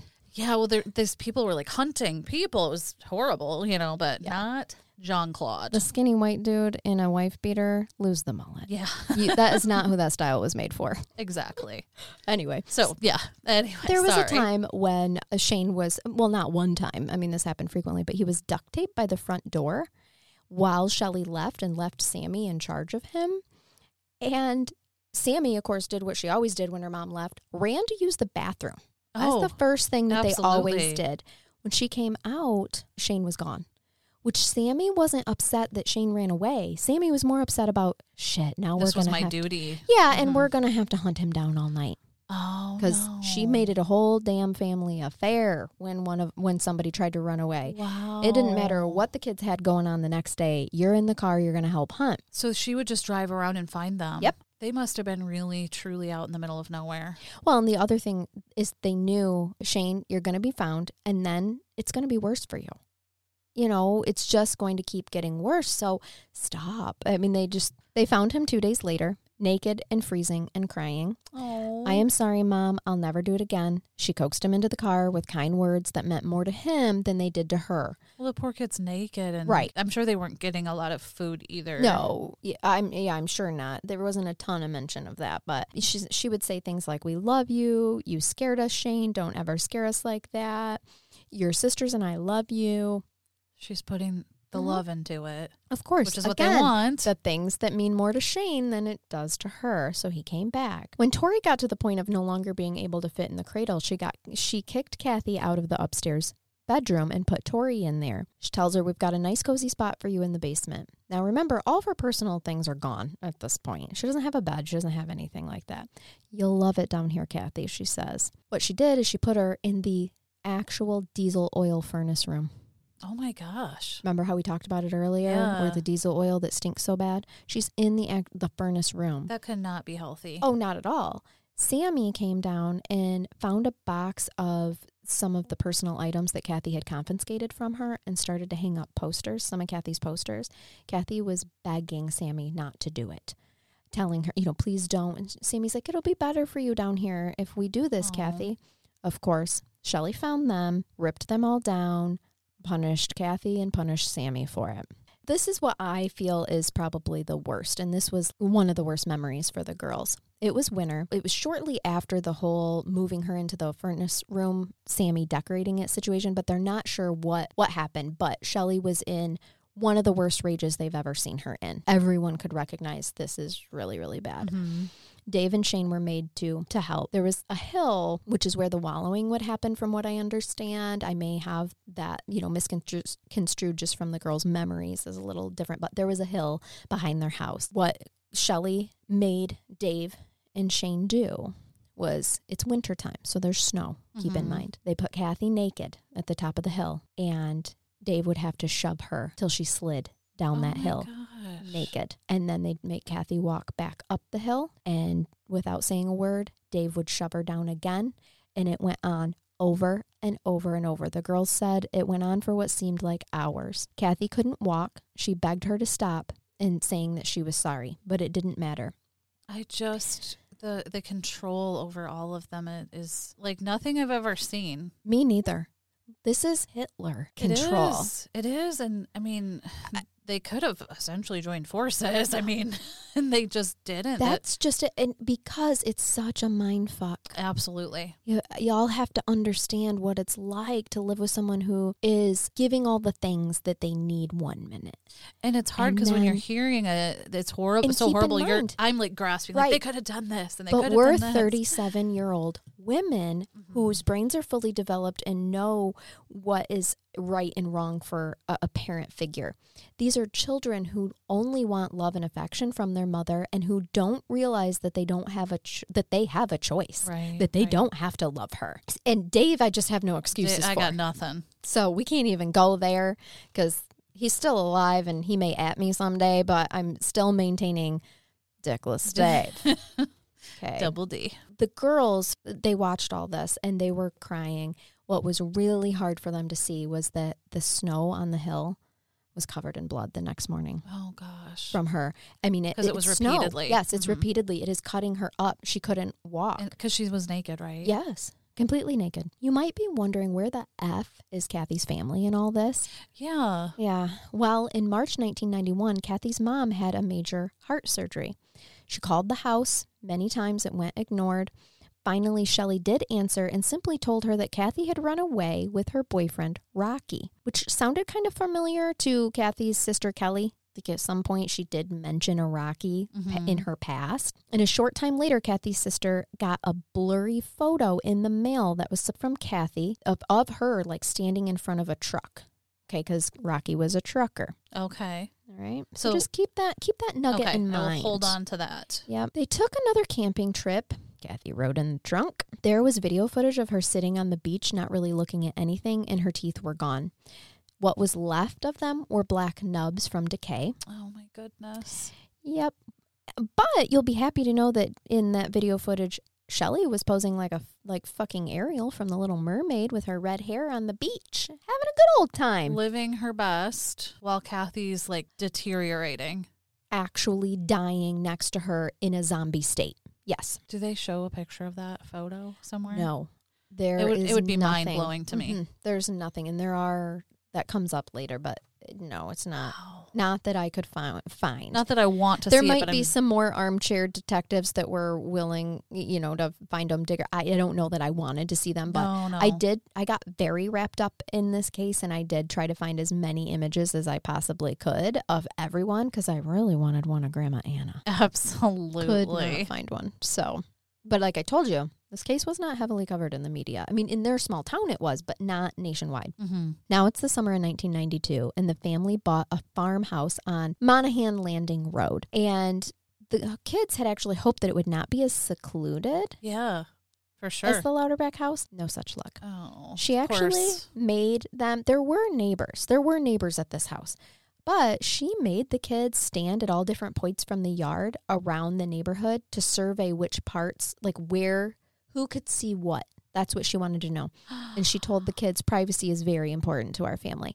Oh, this is what it is. This is what I mean by pre-planning. Yeah, knowing what she's doing is wrong. Mm-hmm. Keep that in mind. No witnesses. She didn't want anybody to see what she was doing because it was wrong. Yes. And she had that cognitive ability. This was like a farm. It had actual outbuildings too. The house itself was smaller with 2 tiny upstairs bedrooms, 1 bedroom on the main floor, and only 1 bathroom for all of them. Oh, gosh. So that was probably a selling point. Right, because she can control it even easier. Mm-hmm. Mm-hmm. Tori slept in Shelley's room. Shane slept in Nikki's closet. Oh, my heart breaks for Shane. Me too. Here's this teenage boy sleeping in his teenage cousin's closet. Kathy was sleeping on the living room floor.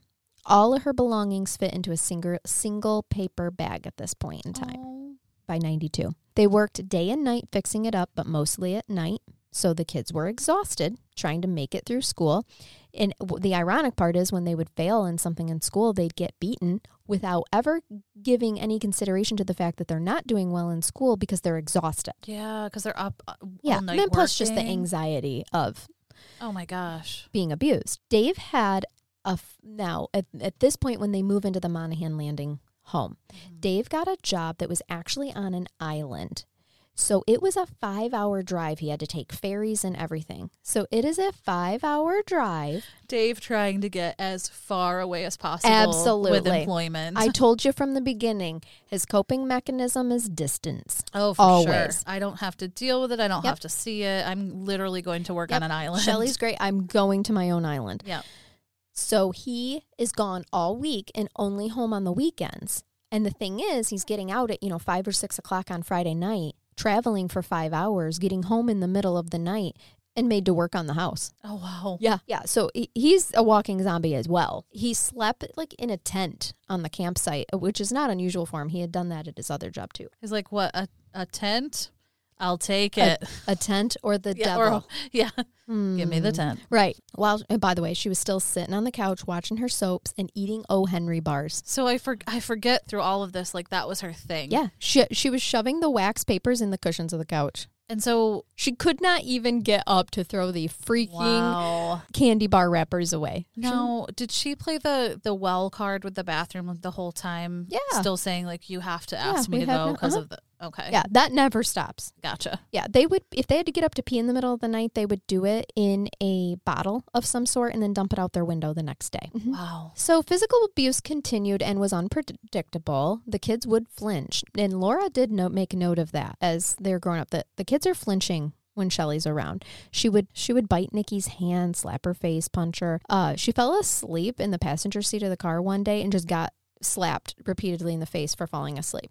My gosh. So that's what I mean by unpredictable. Uh-huh. Nikki told a story of one time they're just standing at the bus stop, and as soon as the bus pulled up, Shelley just hauls off and slaps her right in the face in front of all of her friends because she knew it'd be humiliating. And all I could think of was, where the fuck is the bus driver? Yeah. Why are you what?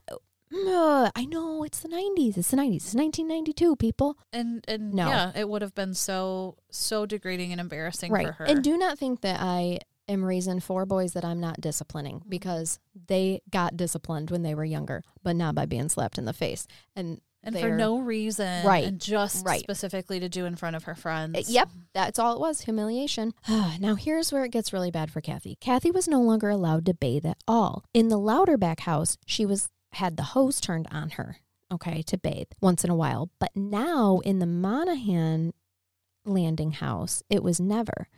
So instead, Shelley would just drench her with bleach, telling her what a pig that she is. Oh my gosh. She would also do this to the kids. And then she would wash the bleach off with boiling hot water. She would boil water on the stove. Kathy had open sores from abuse and would scream when the bleach went in them. Oh, I bet. And then the boiling water? Yep. That is just horrific. It is. She would just scream at her that she was a stupid pig and then be like, well, now doesn't that feel a whole lot better?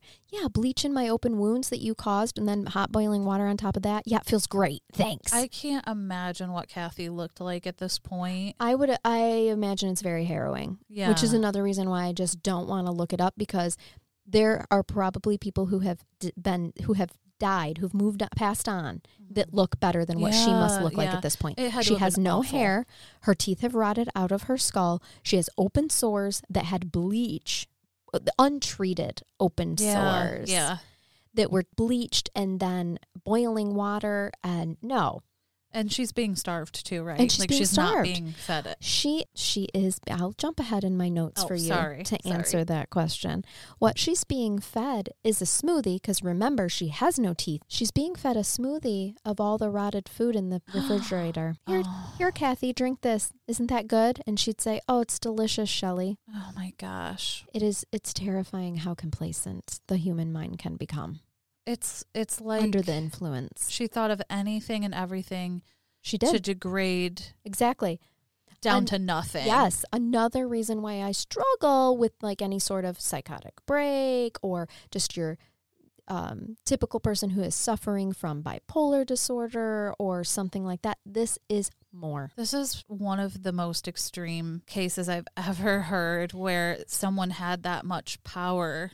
Yes. Psychologically. And slowly killed someone for so long. So long. She stripped this person of everything. Everything. Of who they were, of their future, everything. Slowly. And this is why the girls wanted this book written. And I'm so glad that Greg Olson did it. Yeah, absolutely. Dave did ask about Kathy. And Shelley told him that she was addicted to drugs and she is helping her get better. So that was her treatment, huh? Yep. Dave would draw attention to like the obvious declining of Kathy's health. And she would continue to insist, you're only here on the weekend. She's a lot better than she was on Wednesday, and continue to blame the kids for her stress and abuse. And so Dave's just like, okay, whatever you say. She started making her stay in the pump house, one of the outbuildings on the property. And she told Dave it was to help protect her from the kids. Because Dave's like, Shelley, was Kathy in the pump house? Oh, got to protect her from Nikki and Shane. Dave's just like, whatever you say, okay. Yep. One time, Dave said, and I quote from the book, one time I came home and Shane was dragging Kathy around by her feet. And Shelley was saying, see, this is what I told you about, forcing Shane to do things in front of Dave so that it would confirm that the kids were abusing her. That takes some serious power of manipulation and forward thinking. Oh, absolutely. That's a lot of energy. The energy she wasted, of course, she's just sitting there eating O. Henry bars. You'll be happy to know she gains quite a bit of weight. I am. O. Henry, indeed. They need to call them O. Shelley bars. Look at your ass. That's what they should have renamed them. I don't even feel bad. Shaming in this situation. That's just it. I would never, for any other beautiful woman, absolutely who not, believed themselves to be overweight. But this bitch, Good old Henry. All Henry's doing. Good job, Henry. Good job. Thank you, Henry. And I only say that because I know it affected herself. Like because she was big about the appearance, right? Oh, extremely. Or using the appearance. She was very shallow. Mm-hmm. Anyway. Where are you at now, Shelley? That's right. There was a time where the girls remembered that Kathy ran away and it almost seemed like she might have got away. Yeah, Kathy. Yeah. We hope she's gone. Good for her. 2 hours later, Shelley drives home with Kathy, found her at a mall. Like Kathy had gotten to a mall to be with people and ask for help. Shelley bought her a couple of bags worth of brand new clothes, got her back. She wore the clothes for about 2 days before they were taken away from her and she was naked again. How did she how does she keep finding? I'm just, well, I don't want to say impressed. It's a small town. Yeah. Raymond is not a big town, and nobody's questioning. And this woman is a hound dog.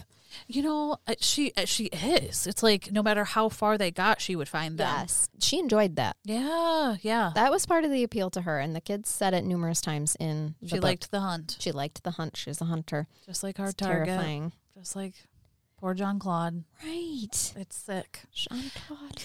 Call me. No. Just kidding. I'm super happily married. Call Amber. Yeah, call me, even though you're... No, I'm not going to insult John Claude's age. We should not, because I bet he could still... He could beat my ass, and I'm confident of that. No. With those martial arts moves. He's still banging a good headboard up against the wall. You know it. Come on. With his own legs behind his head, because he's so flexible. Yes, indeed, my friend. Love me some John Claude. So, anyway... There was another situation where Kathy tried to escape while she was naked, and some kids on the school bus saw it and addressed Sammy like, what is the naked chick doing running in your backyard? So Sammy comes home and is like, Mom, Kathy can't be running around naked in the backyard. Can you imagine being a schoolboy and no. And not only that, but she doesn't look good at this point in time. She went from a beautifully robust woman, which Shelley kept calling her fat, but she was just a beautiful, robust woman, to diminished, sickly looking. At that point, I'm sure that they could play off that she was had mental health issues or something because of the way she looked. She probably could have, but what Kathy does is she tells Sammy, invite your friends over. I've got this.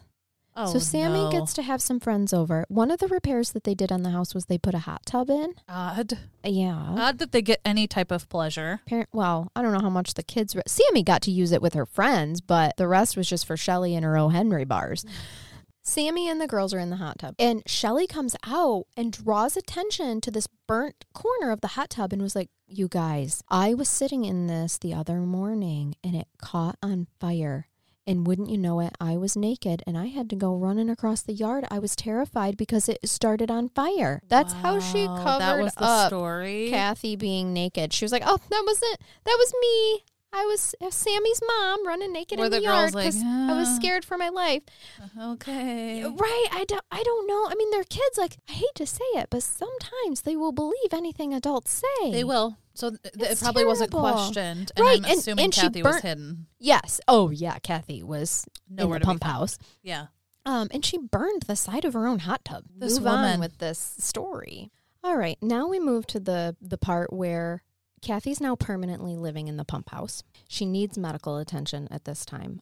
She has no hair. She was pale, bleeding, battered, dirty, and just wearing a tattered muumuu. That's it. Shane was in charge of Kathy whenever Shelley was gone because she knew Kathy was scared of Shane. And Shane got to the point where he was like, enough is enough. And he goes to the pump house and he opens the door and he's like, Kathy, go. Leave. You've got to get out of here. She's going to kill you if you don't get out of here. Kathy wouldn't move. She thought it was a trick. Oh, poor thing. Because how many times, and you never know how many times has she tried to trick, test her or something like that? Is she lurking around in the woods? Yep. Is she waiting? Yep. That's exactly what she was scared of. All of a sudden, the kids start paying attention to what she's saying, and she's wanting Halidol. Okay, in like big supply. And they're like, why is she wanting Halidol? Uh-huh. Well, they never really did figure out, other than they now suspect that possibly she was poisoning Kathy with it. One of the many drugs that she was giving Kathy. Yeah. One day, Dave decides, he's like, listen, Kathy is in a bad way. Let's just drive her upstate, drop her off, and abandon her on the side of the road. Like he realized that she was going to die. I think so. And he's just like, Shelley, this is bad. Let's just go drop her off. And she's like, no, she's getting better. It's fine. Well, then shortly after that, Kathy poops in a Tupperware. Okay. Shelley's punishment for her pooping. Now, keep in mind, she is still controlling her bathroom privileges. Uh-huh. Okay. Even in the pump house. I mean, she gave her a bucket, but where'd she get the Tupperware? I'm not sure, because remember, the time frames for the kids' minds that are telling this story are choppy. Mm-hmm. So the Tupperware was found in the kitchen. the Tupperware of poop. Yep. So go Kathy. Right. Well, I think that in her mind, it was just better than just doing it right on the floor. I mean, you can't stop your body. Probably like, I have to take a shit. Yeah. People. Right. So she finds it. And this was what she decided as her punishment. She told Dave to build something to waterboard her with. Oh, no. Which, if you don't know, is like this contraption where it's, picture a teeter-totter, and she's taped to it, okay, naked. And this poor woman. They would have a bucket of water at the end of the teeter-totter where Kathy's head was. And they would just pick it up and then put her down and sink her head into the bucket of water. Gosh. And then tip it back up. Shane was made to help with this.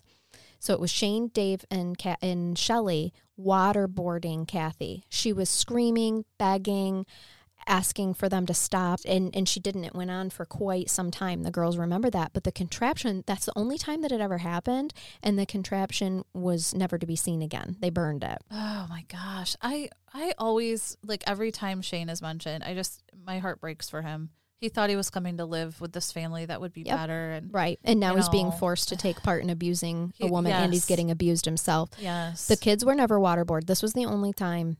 This contraption was just built for Kathy. They just did it to her when she was in a very bad, deteriorated state. She's only giving her a smoothie of rotten food, which I can't remember if I've said yet or not. Maybe edit this part out, but I do just have to say it. Like, if I was Kathy, I would have went balls to the wall and rubbed that shit all over the place. I know, kitchen, counter. Right. Here's my shit. Fridge. I'm going to get punished anyway. But I don't think that she felt like she was doing, I think she felt like she was doing the best she could. Like, here's a Tupperware. Oh. Like, I'm not taking it on the floor. I have to go, and I'm going to just put it in this little container. The other thing she made her eat was an entire bowl of salt because her feet were swollen. Oh, my gosh. And she forced more salt. Yeah. Great job, Shelley. Tell me more about how you're a medical expert and that you thought sodium was going to help someone's swollen feet. At this point, her breathing is labored. She's weak. The kids know she needs medical attention. Now she's even too weak to walk. No problem. Shelley instructed the kids. She was in a good mood, in one of her upper mood swings, was in a good mood, told them, carry her to the bath. We're going to give her a bath. As they were carrying her, she slipped, and the shower glass door broke and cut her up really bad. So now she has cuts on her abdomen and legs. Oh, my gosh. And they didn't, of course, get medical treatment. They needed medical treatment.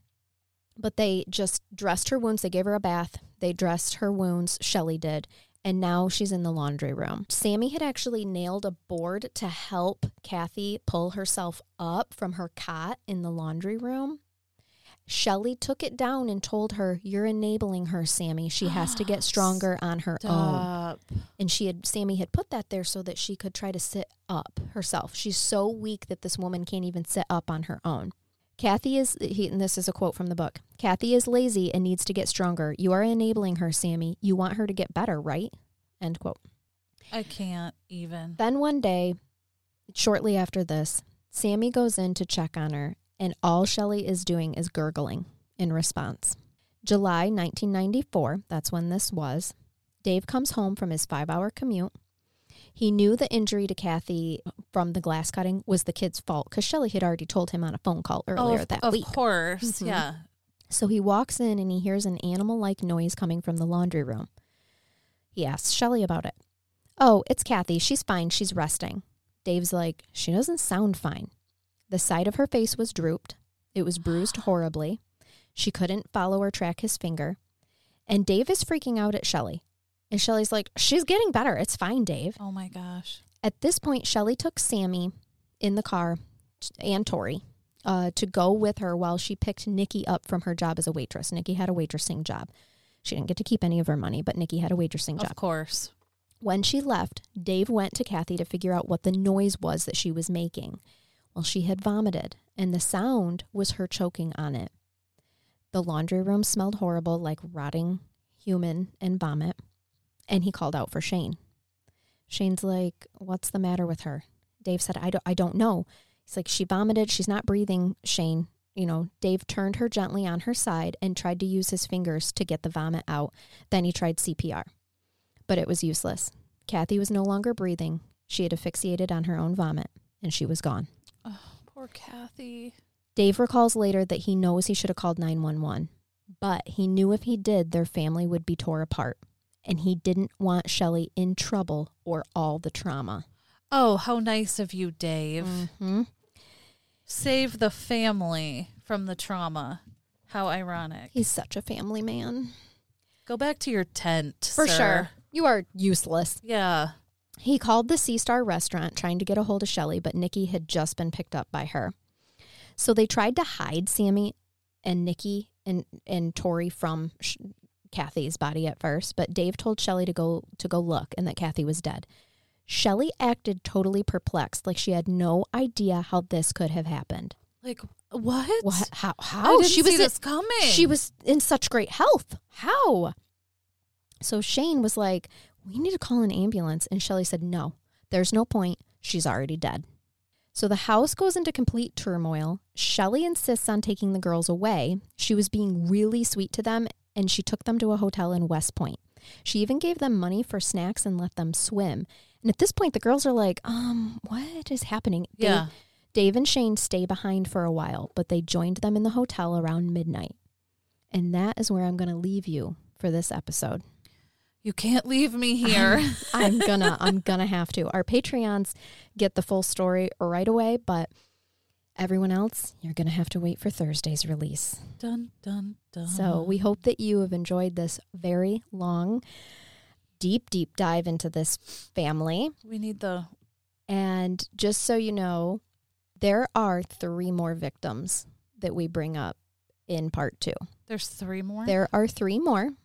The next episode will also probably be a 2-hour episode. You're getting lots and lots of more content to come. Sorry to leave you hanging like this, but here we are. We're leaving where Dave and Shane are staying behind. The girls are at a hotel, and Kathy, unfortunately, has passed away.